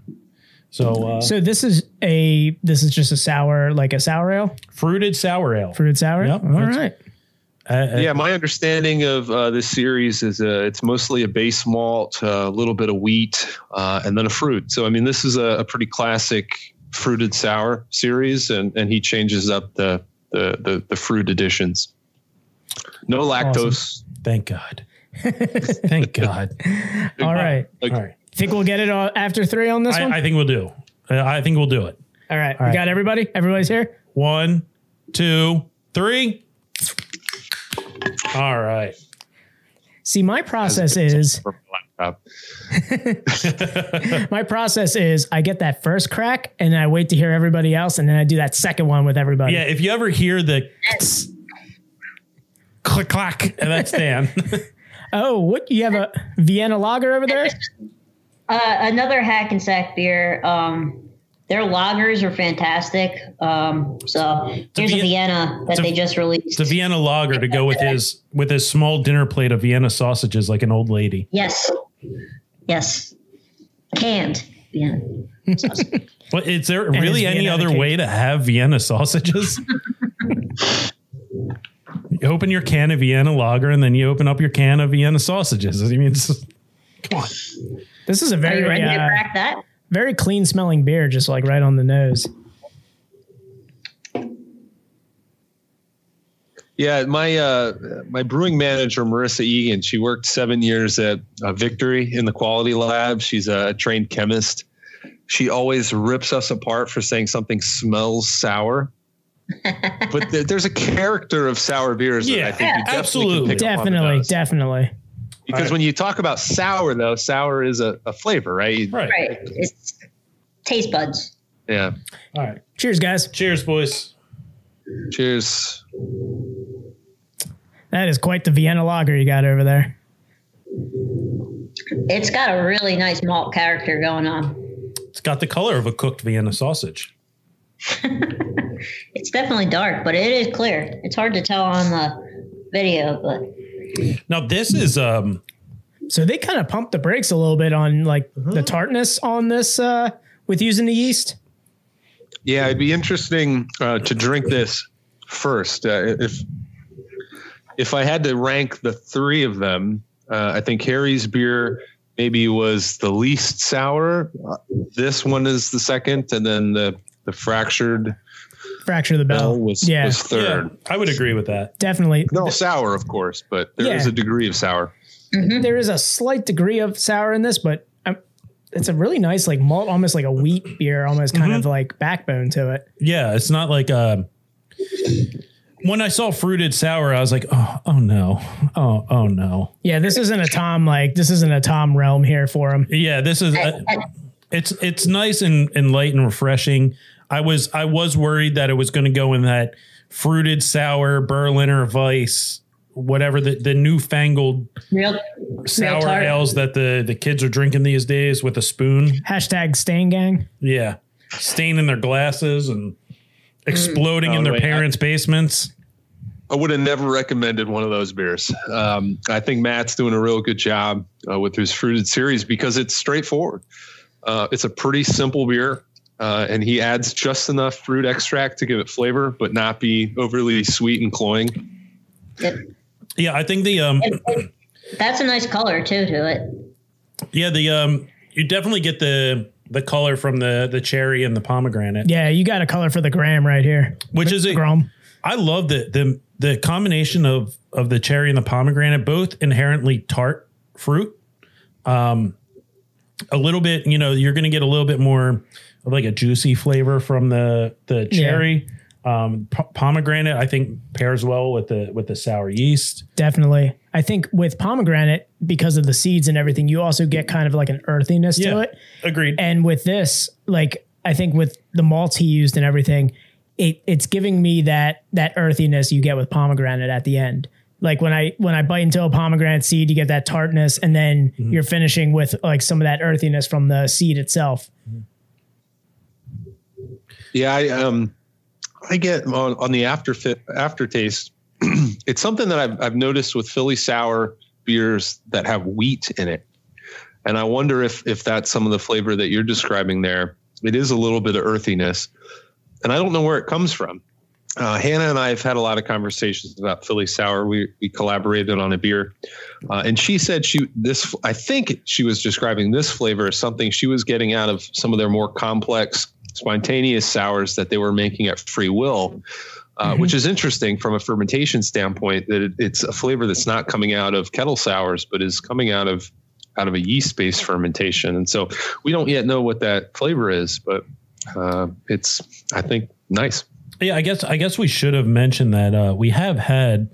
Yeah, Weight of My Heart was the beer. Yeah, Weight of My Heart. Yeah, was we have had that. We had that when we had Hannah on. Yeah, and that was actually what kind of opened our eyes to having Dr. Matty Ice on the podcast. Was we had swimming his way onto the podcast. He swam in his super tight Speedo onto our podcast.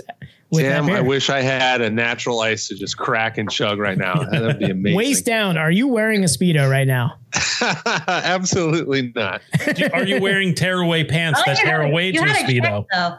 He had to check too. He was like, wait, am I in a Speedo? I was like, yeah, wait, am I wearing pants? I'm wearing camping pajama pants for sure. Oh man, he did it. The classic Zoom meeting. This is the first. This is the first time I'm actually wearing. Yeah, to be honest, he's been wearing Christmas PJs for like the last couple of recordings. I like to be cozy, Dan. I like to feel cozy while I'm. I know. I have to get dressed when I come here.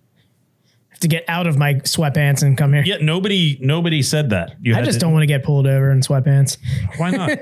I don't want to look like an episode of Cops. I feel like most people that get pulled over are either wearing sweatpants or like Cookie Monster pajama pants. My stained gray sweatpants. I'm going to look like that South Philly monk. You mean John the Baptist? John the Baptist. Yeah. Saint Kyle, patron saint. Patron saint of Percocets. Oh man. So yeah. We digress. We digress. This is what happens. So what you're quite an accomplished swimmer, we hear.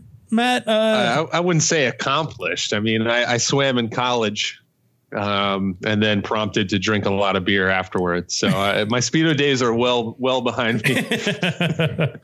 Do you ever just like go in your closet and it's just hanging on one set, like one hanger just has the Speedo on it? You just look at it every now and then. You just put it on just to like feel like you did back in college. No, but I do still have my tracksuit. I should have worn that. I do have a college tracksuit. The tear offs and everything. There you go. Yeah. You know, I miss those.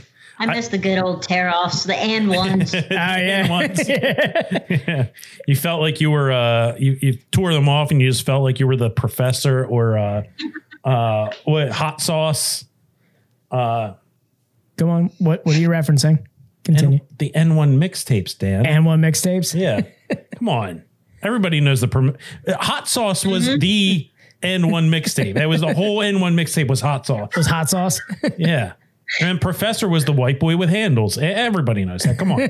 Come on. The N1 mixtapes were a thing in the early 2000s. There we go. Yep. I hit it. We've spanned 3 decades so far. We transcend time and space here. Yeah, no, podcast. I hung up my baseball jersey up in my closet the other day, and I was like, better times. Did you get all the buttons buttoned up? No. Oh, come on. That was about 40 pounds ago. Oh man. So first impressions of the Larimer. This beer is very enjoyable. Yeah.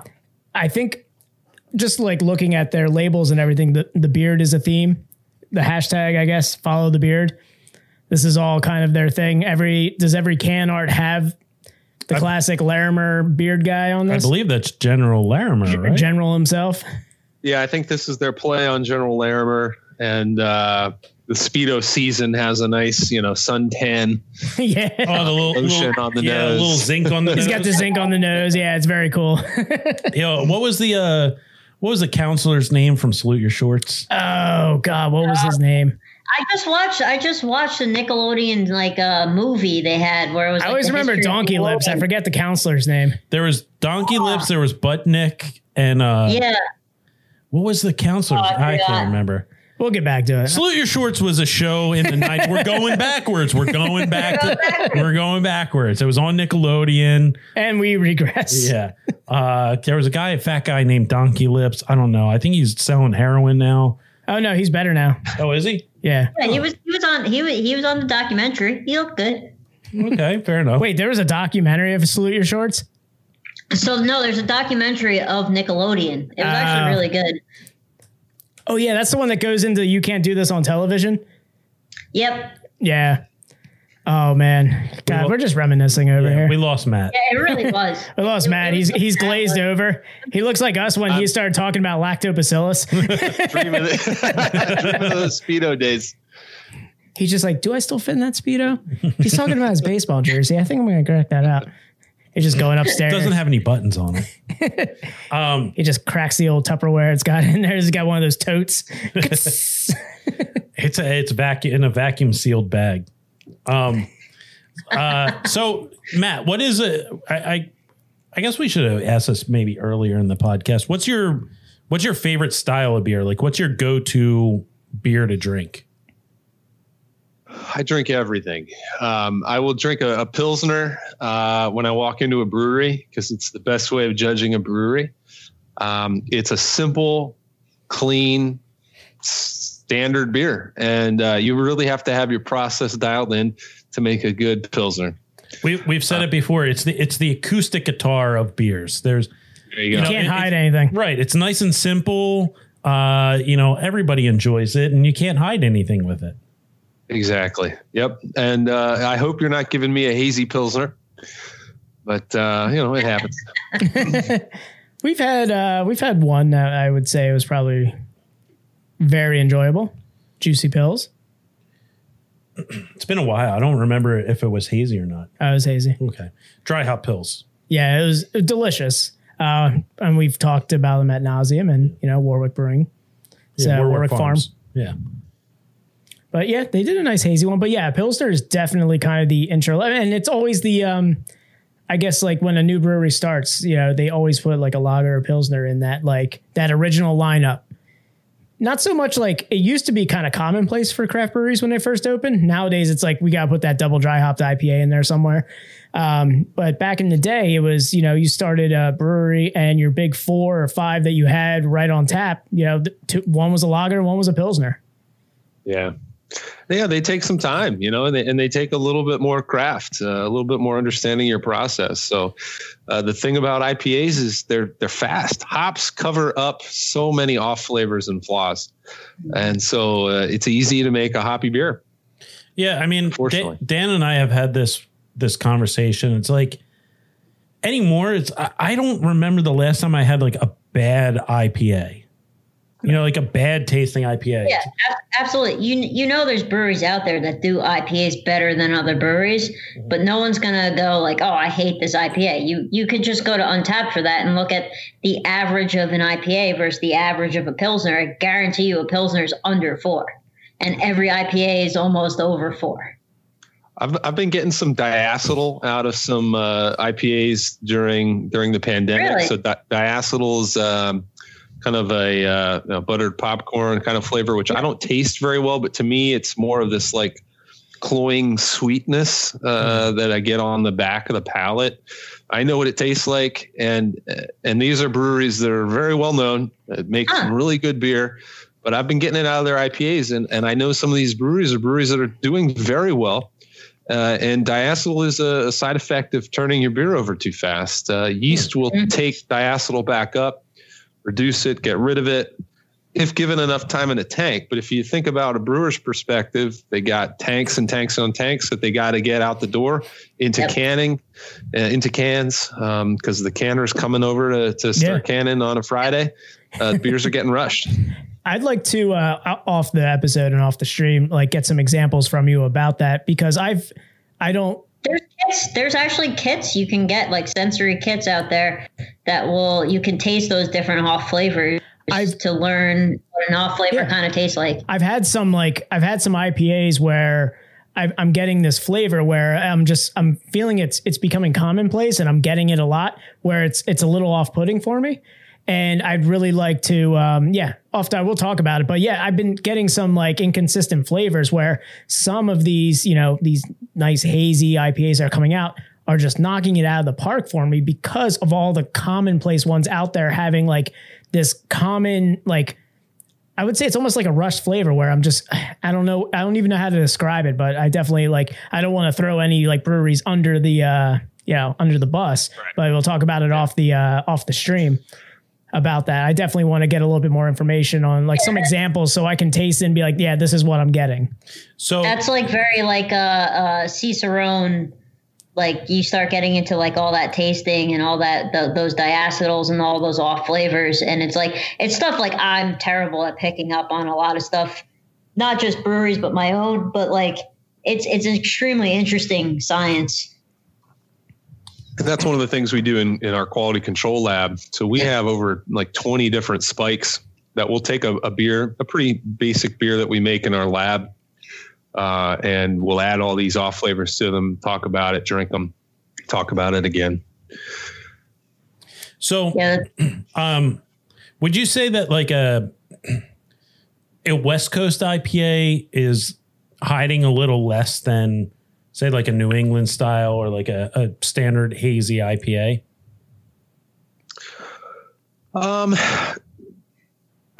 It's hard to say because I guess number one, West Coast IPAs aren't as common anymore. And West Coast IPAs tend to be clear. One way to make a clear beer is to give it time and to let it age. If you think about what is haze are particles, right? They're particles of proteins and chemicals from the hops called polyphenols that all aggregate together and form these chunks. And if you let gravity do its thing, chunks settle, right? Over time, anything is going to settle. Yeah. And so your West Coast IPAs are usually given a little bit more time to clarify and age. And so that might also be reducing some of the diacetyl.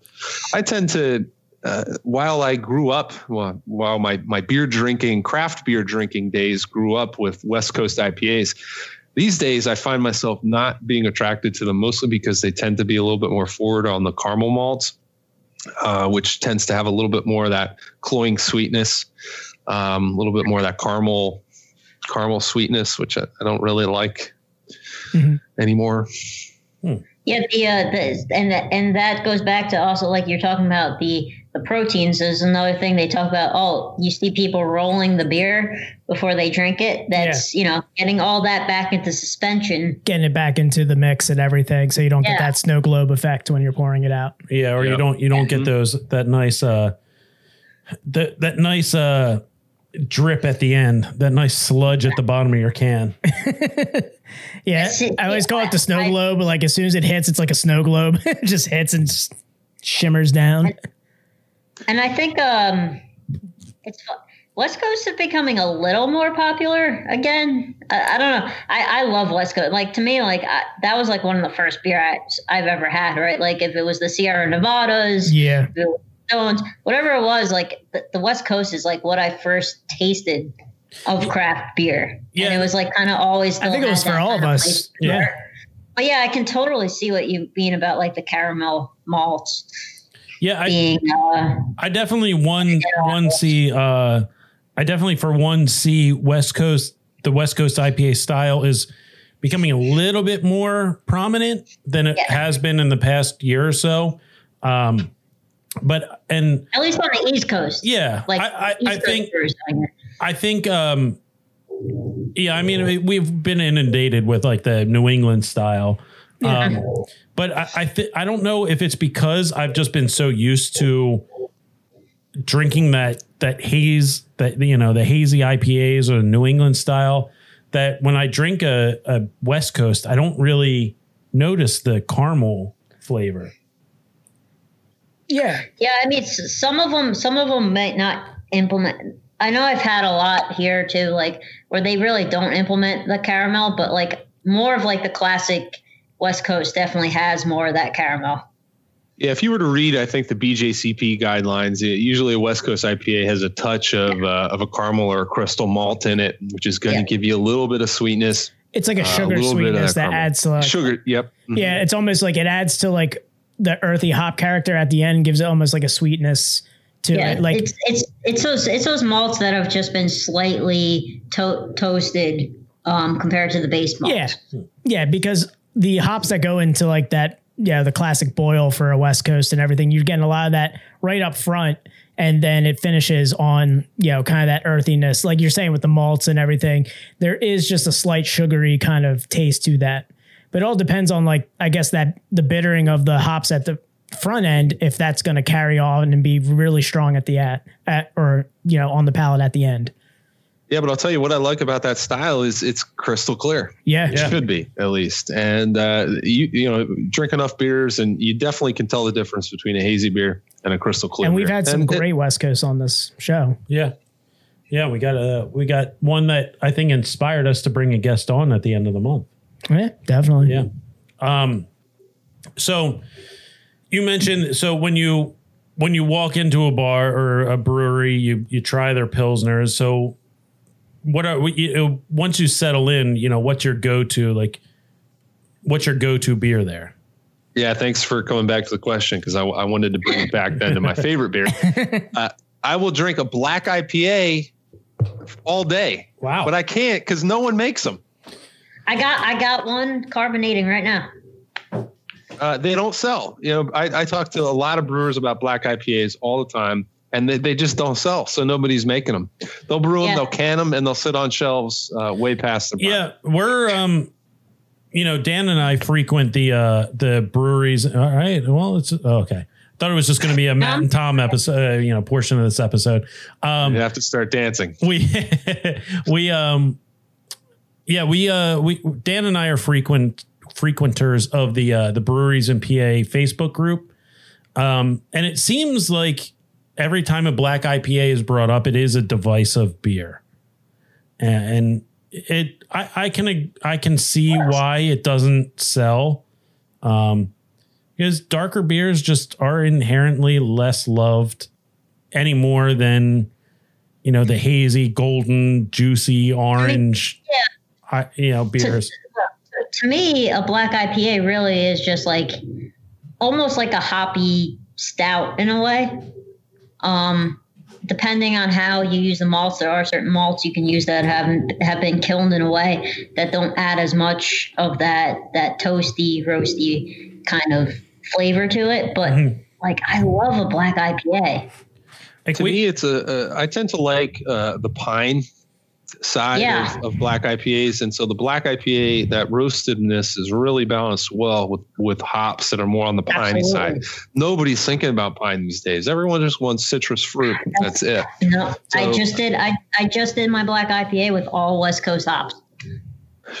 Any Chinook? Because I love a Chinook in a black IPA. And Cascade. But then I also did use some of fancy hops in there as well. The big C's. I had some students we have a 2 half barrel systems on campus. We have a food grade, pilot brewery on campus, and we have some student projects that students are doing as part of the program.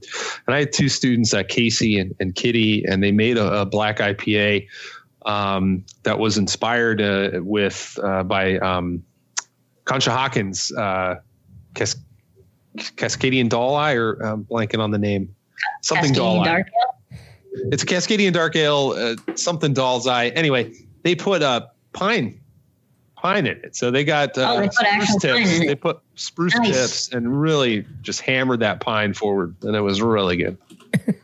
I've been seeing the spruce, I guess, incorporated in some IPA flavors and some recipes across, I guess, the craft beer kind of community in this area. We had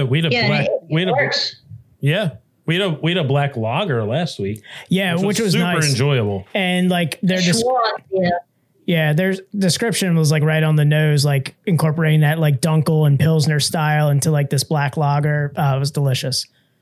It's definitely another one of my favorite styles. I love those black lagers. If it's done right, it's awesome. Yeah. I feel like that's something that like the whole black IPA thing goes back to something that we've talked about with our buddy Ethan over at Stickman is like whenever we bring up like certain types of beer, like I brought up before, one of my favorite beers from Stickman was Plant Matter. Yeah. And that was a Belgian triple. Yep. And I told him, I asked him, I was like, when do you bring in Plant Matter back? And he said, never. I'll never make it again because it doesn't sell. And I feel like every time we bring up like a beer to him, we're like, oh, you should do this. He's like, nope, doesn't sell. Yep. Yeah. Every time we have an idea. It's because of also like, the size he's brewing at. He's got 3 locations and he's brewing a lot of beer. You got to sell a lot of beer to cover that overhead. Yeah. He's got to think of that too. Like he's got, we bring up the ideas and like his brewing styles, it sucks that he's not able to convey a lot of that, but it's kind of cool to see. I think like a lot of lagers and pilsners are coming back into style.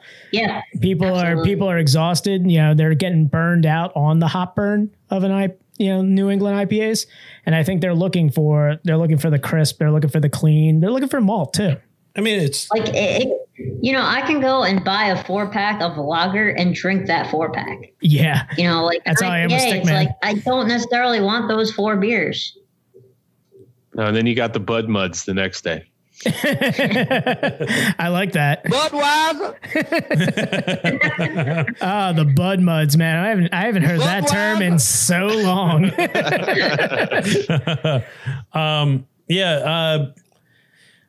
We talked about this with Matt and Chad last week. It seems like brewers are kind of hopeful that they did this whole article about, what they're expecting from 2021 trends and stuff like that. Yeah, trends. And a lot of the brewers were saying like they're seeing lagers coming back into trend. And I don't know if it's just them being hopeful, like, please let me brew beer that I want to beer or what that I want to brew. I want a beer. Yeah, that I do want a beer.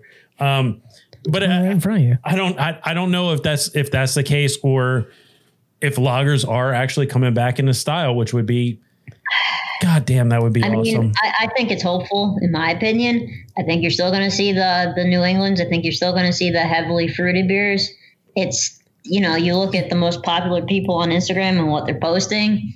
It's that crap that comes out of a can into a beer. I'm scared. I'm scared. I've seen a lot of fruited goop getting poured in the glasses.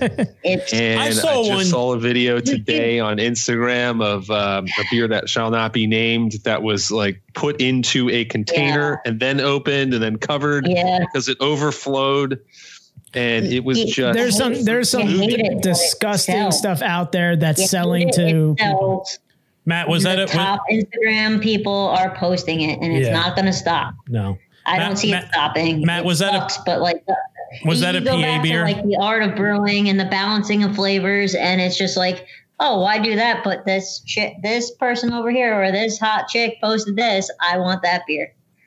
Because it's beer that doesn't taste like beer. It's like, and that's why it's so approachable for all these social media people. There's nothing wrong with having that. No, there's a lot of things wrong with having into craft beer, but then it just stays that. It ends up just staying that.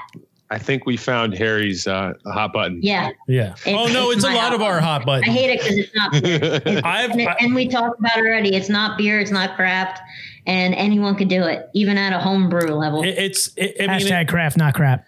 Yeah, it's it's a hot button issue for a lot of us. I spent the better part of 2020 really just going after that kind of junk. Yeah, it's unfortunate because it is a style that is getting people who aren't in the craft beer into the craft beer world, but that now we have to put up with those people. But then those people that get into the craft beer world through the fruit gloop, that they go, well, this is beer, so maybe I'll venture out and be a little more experimental, and I'll have this juicy double IPA. Double New England style, and I can't taste any hops, which is great, and it just tastes like orange juice. One thing that's the problem beer world has done great is advertising. Oh yeah. It really is. It's really what's led to it. You know, it's like people just can't. A lot of people can't think for themselves, and they do what they're told. I mean, I'll tell you what's crazy is 5-10 years ago. I mean, this is where we were with the dry hopped IPAs. Right? Your classic brewers of the world look down on the dry hopped IPA. Yeah, I just think I don't see the Berliner Weiss of the world as as they bastardize that term. I don't see that becoming like the dry hopped IPA is where you can consider the dry hopped IPA at least tastes like a beer. Yeah, it has a little bit more universal preference. So like the old guard craft brewer will still find dry hopped IPA, like New England IPAs that they like. But, they're not going to venture into the goop. Like that goop is an unknown. That is an unknown territory. There's no malt character. There's no hop character. There is still a science kind of to dry hopping, and there still is there are different ways to dry hop properly versus dry hop wrong, and oxidation and all that. So there is still a bit of a science to kind of dry hopping. But like when you go to like just dumping 1,000 pounds of puree into a beer, there's no science to that. Absolutely not. I saw one the other day. It was from RAR Brewing, and it was. Oh my God! Was it the white looking beer? That white, like that pinkish white beer. They look like milk. Yeah, I saw that one, and that was. Beer. I think I wrote and deleted like 3 different comments on that. And I was like, you know what? I can't. I can't. It was like grayish white. It was the most unappetizing. It looked like a boiled hot dog. They're like the Four Loko of like craft beer fans. Like people who like that shit are like the same people who are like, Four Loko seems like a pretty cool alternative to beer. It's like everybody.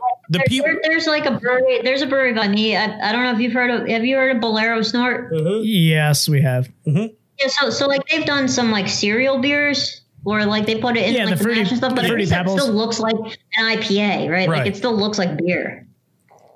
Yeah, it's unfortunate. It's just like it gets popular with a certain sect because they don't like craft beer or they don't like beer. Yeah. They don't like that beer flavor. But they want something that is so far away from beer, but still beer at the same time. But they can still say, I'm a craft beer drinker. But my biggest So like RAR, RAR, whatever, Yeah. RAR, however you pronounce them. I don't know. Like, Is it like really like the emo girls like RAR XD? Yes. Cool, right? But like people consider that good beer, and that's getting like That's hype. that's the issue is that And that's the issue. if you could Like, there's nothing wrong with liking it, but it really shouldn't be the top of the game. it should be like a subsect of beer. You know, it shouldn't be considered it shouldn't be put in the same category as a lager, you know, like right. Then people look at like us talking about this and go, well, you're just beer snobs. Gentlemen, we are way off topic. Can we please go back to Eurovision? Yes. Oh, by the way, it was UGG was the camp counselor from Salute Your Shorts. UGG, yes, you're right. Really? Yes. Brought it back. You brought it back. Dan, do we have any more cool Matt facts? Well, I heard Matt does not have any tattoos. But he may be getting one soon. Yeah, I heard he might be getting one soon. There is not a chance in hell I'm getting a tattoo. Well, Hannah said you're getting a tattoo, so I mean, I'm sorry, our unnamed source said. I mean, sorry, our unnamed source, Hannah. I do not like needles in any way, shape, or form.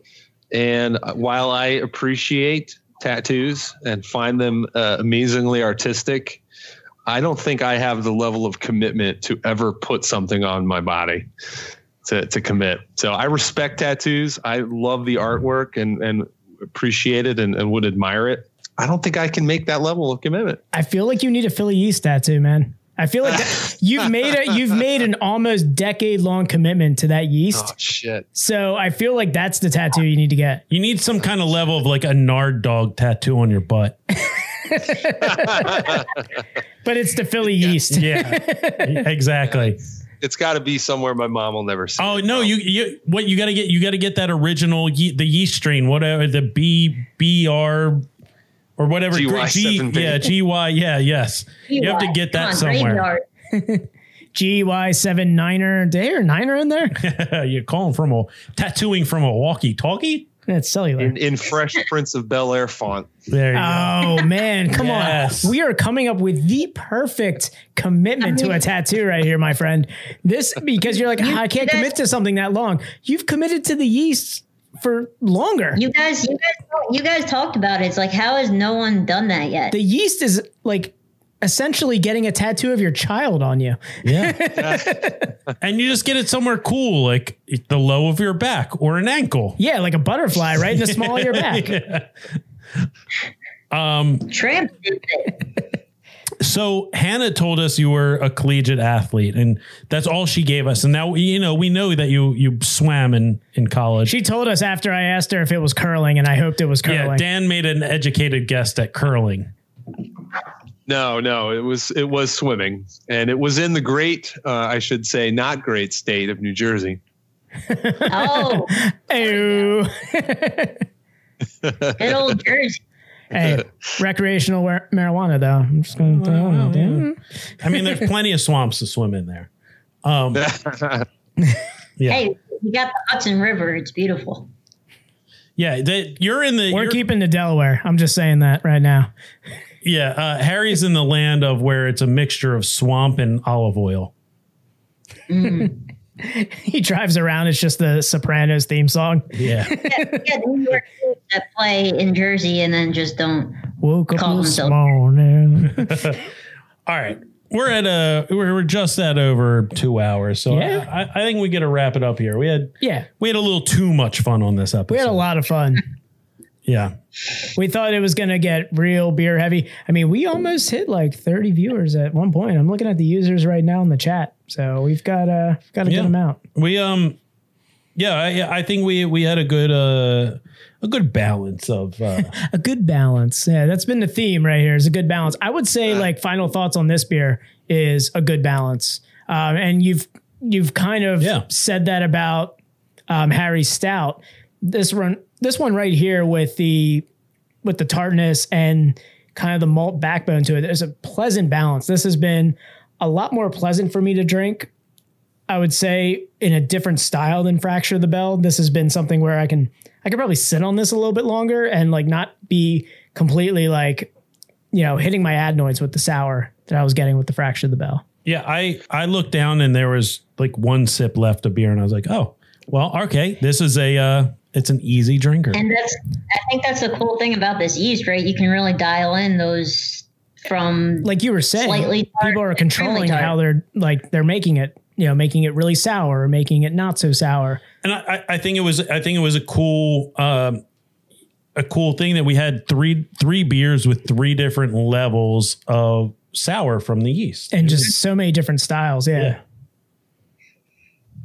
Yeah, and I think it's important not to pigeonhole ourselves into sour being the style, right? Yeah. And I think fruit plays itself well to sour, and the reason why you see a lot of fruited sours is because the acidity makes the fruit pop, right? And so I just think, again, the beauty of this is it's yet another tool for brewers to play with. And so for folks like Harry who can do some really cool stuff with it, it's just yet another tool to try to innovate and be creative with.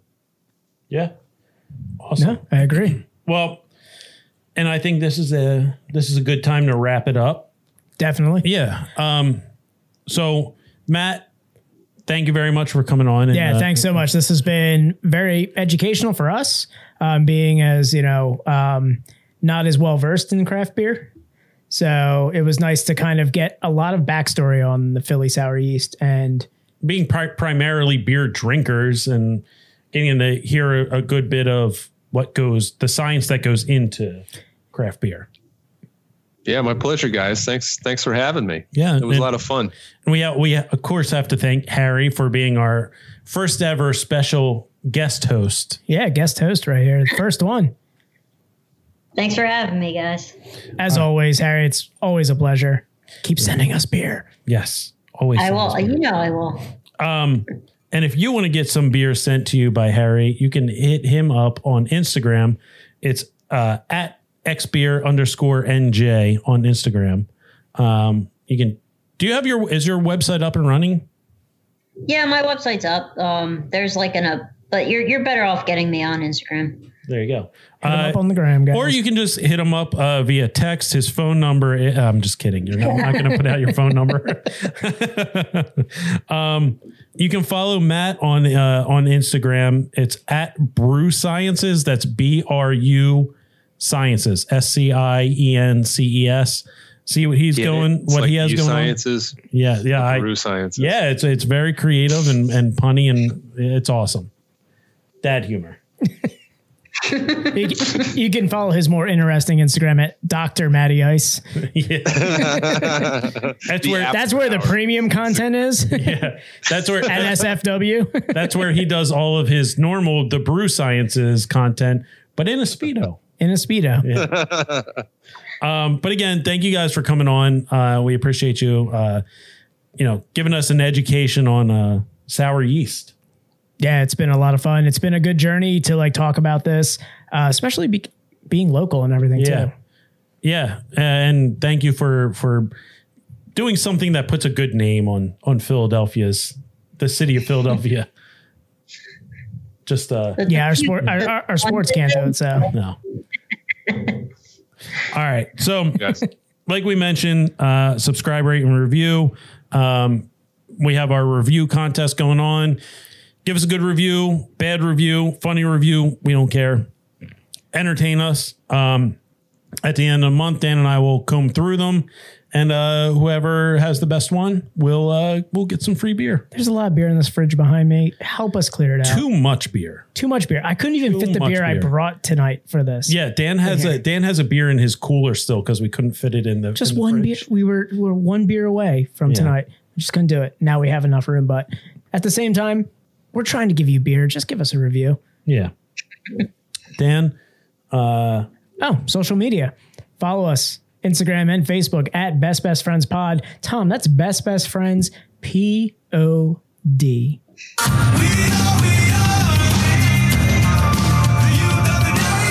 That was real loud. That was a good one. That was a good one, right? Send us an email if you have any ideas for the podcast. people we should feature, breweries we should feature, local beers that are getting a lot of hype, send us an email. It's bestbestfriendspod@gmail.com. Again, Tom, that is bestbestfriendspod.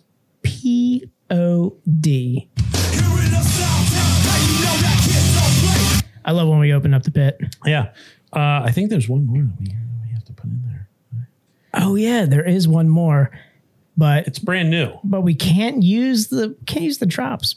So I guess you can subscribe to us here on Twitch if you're still watching. It's twitch.tv/bestbestfriendspodcast. That's bestbestfriendspod. Cast. There you go.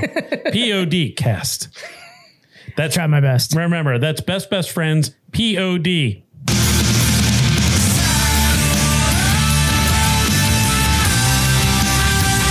Cast. All right. Dan, what do you think? What do you think? We got a new friend of the podcast? I don't know. Do you think, Matt? I don't know. He didn't show us the Speedo. No. I feel like he has to show us the Speedo at some point. Yeah, and I feel like he's very unwilling to get a tattoo. I feel like he needs to get a BC's tattoo. You have a tattoo. I have a tattoo. We have tattoos. Yeah. We'll get it. New friend of the podcast. New friend of the podcast. All right. Matt, you're a new friend of the podcast. You can expect your welcome package in 7 to 10 business months. It's going to include a tattoo. Yes. Temporary or permanent. I don't know. Hell, I'll do henna on your butt if you want. All right. Boardwalk style. He's going to do henna. I'll wrap your neck in a puka shell necklace. There you go. There we go. Boardwalk style. We'll braid your hair. Yes. Wait, sorry. All jokes are not. God damn, man. Off the table. I'm out. It's a genetic disorder. It happens. Show's over. For everybody listening, not watching, I am bald. 2 hours and 10 minutes in, I skirted around the issue several times. All right. Well, I just thought he'd like to be aerodynamic in the pool. My leftovers, my swimming days, I'd be fully shaped. All right. Again, guys, thank you for coming on and doing this with us. Really appreciate what you're doing. Dan, I've said it multiple times, but always makes me blush. Never gets old. I love you. Always have. All right, everybody. And remember, it's not goodbye forever. It's just one more POD drop. All right, everybody. Always remember, keep it in your heart. It's 2021, but it's season 2, and we're still going to say it. It doesn't change anything. It doesn't. Just remember, Jeffrey Epstein didn't kill himself. That lies at the feet of the Clinton family. All right, everybody. Best Friends podcast in the world. Episode 50. 100 beers, baby. We out. See you.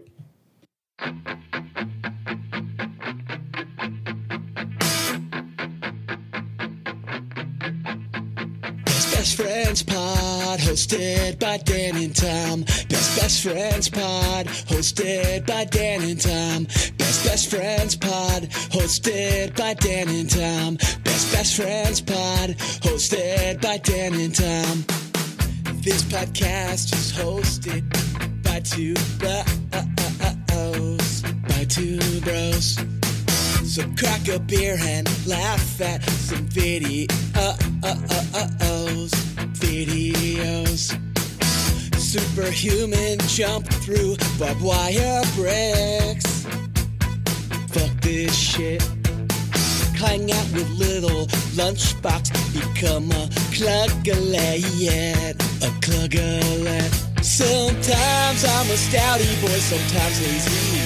And this podcast is both, so it's the one for me. Best Friends Pod, hosted by Dan and Tom. Cindy Crawford's a fan, how could you go wrong? So many pods up there, were it the ones for me? Epstein is still alive and listens to Best Friends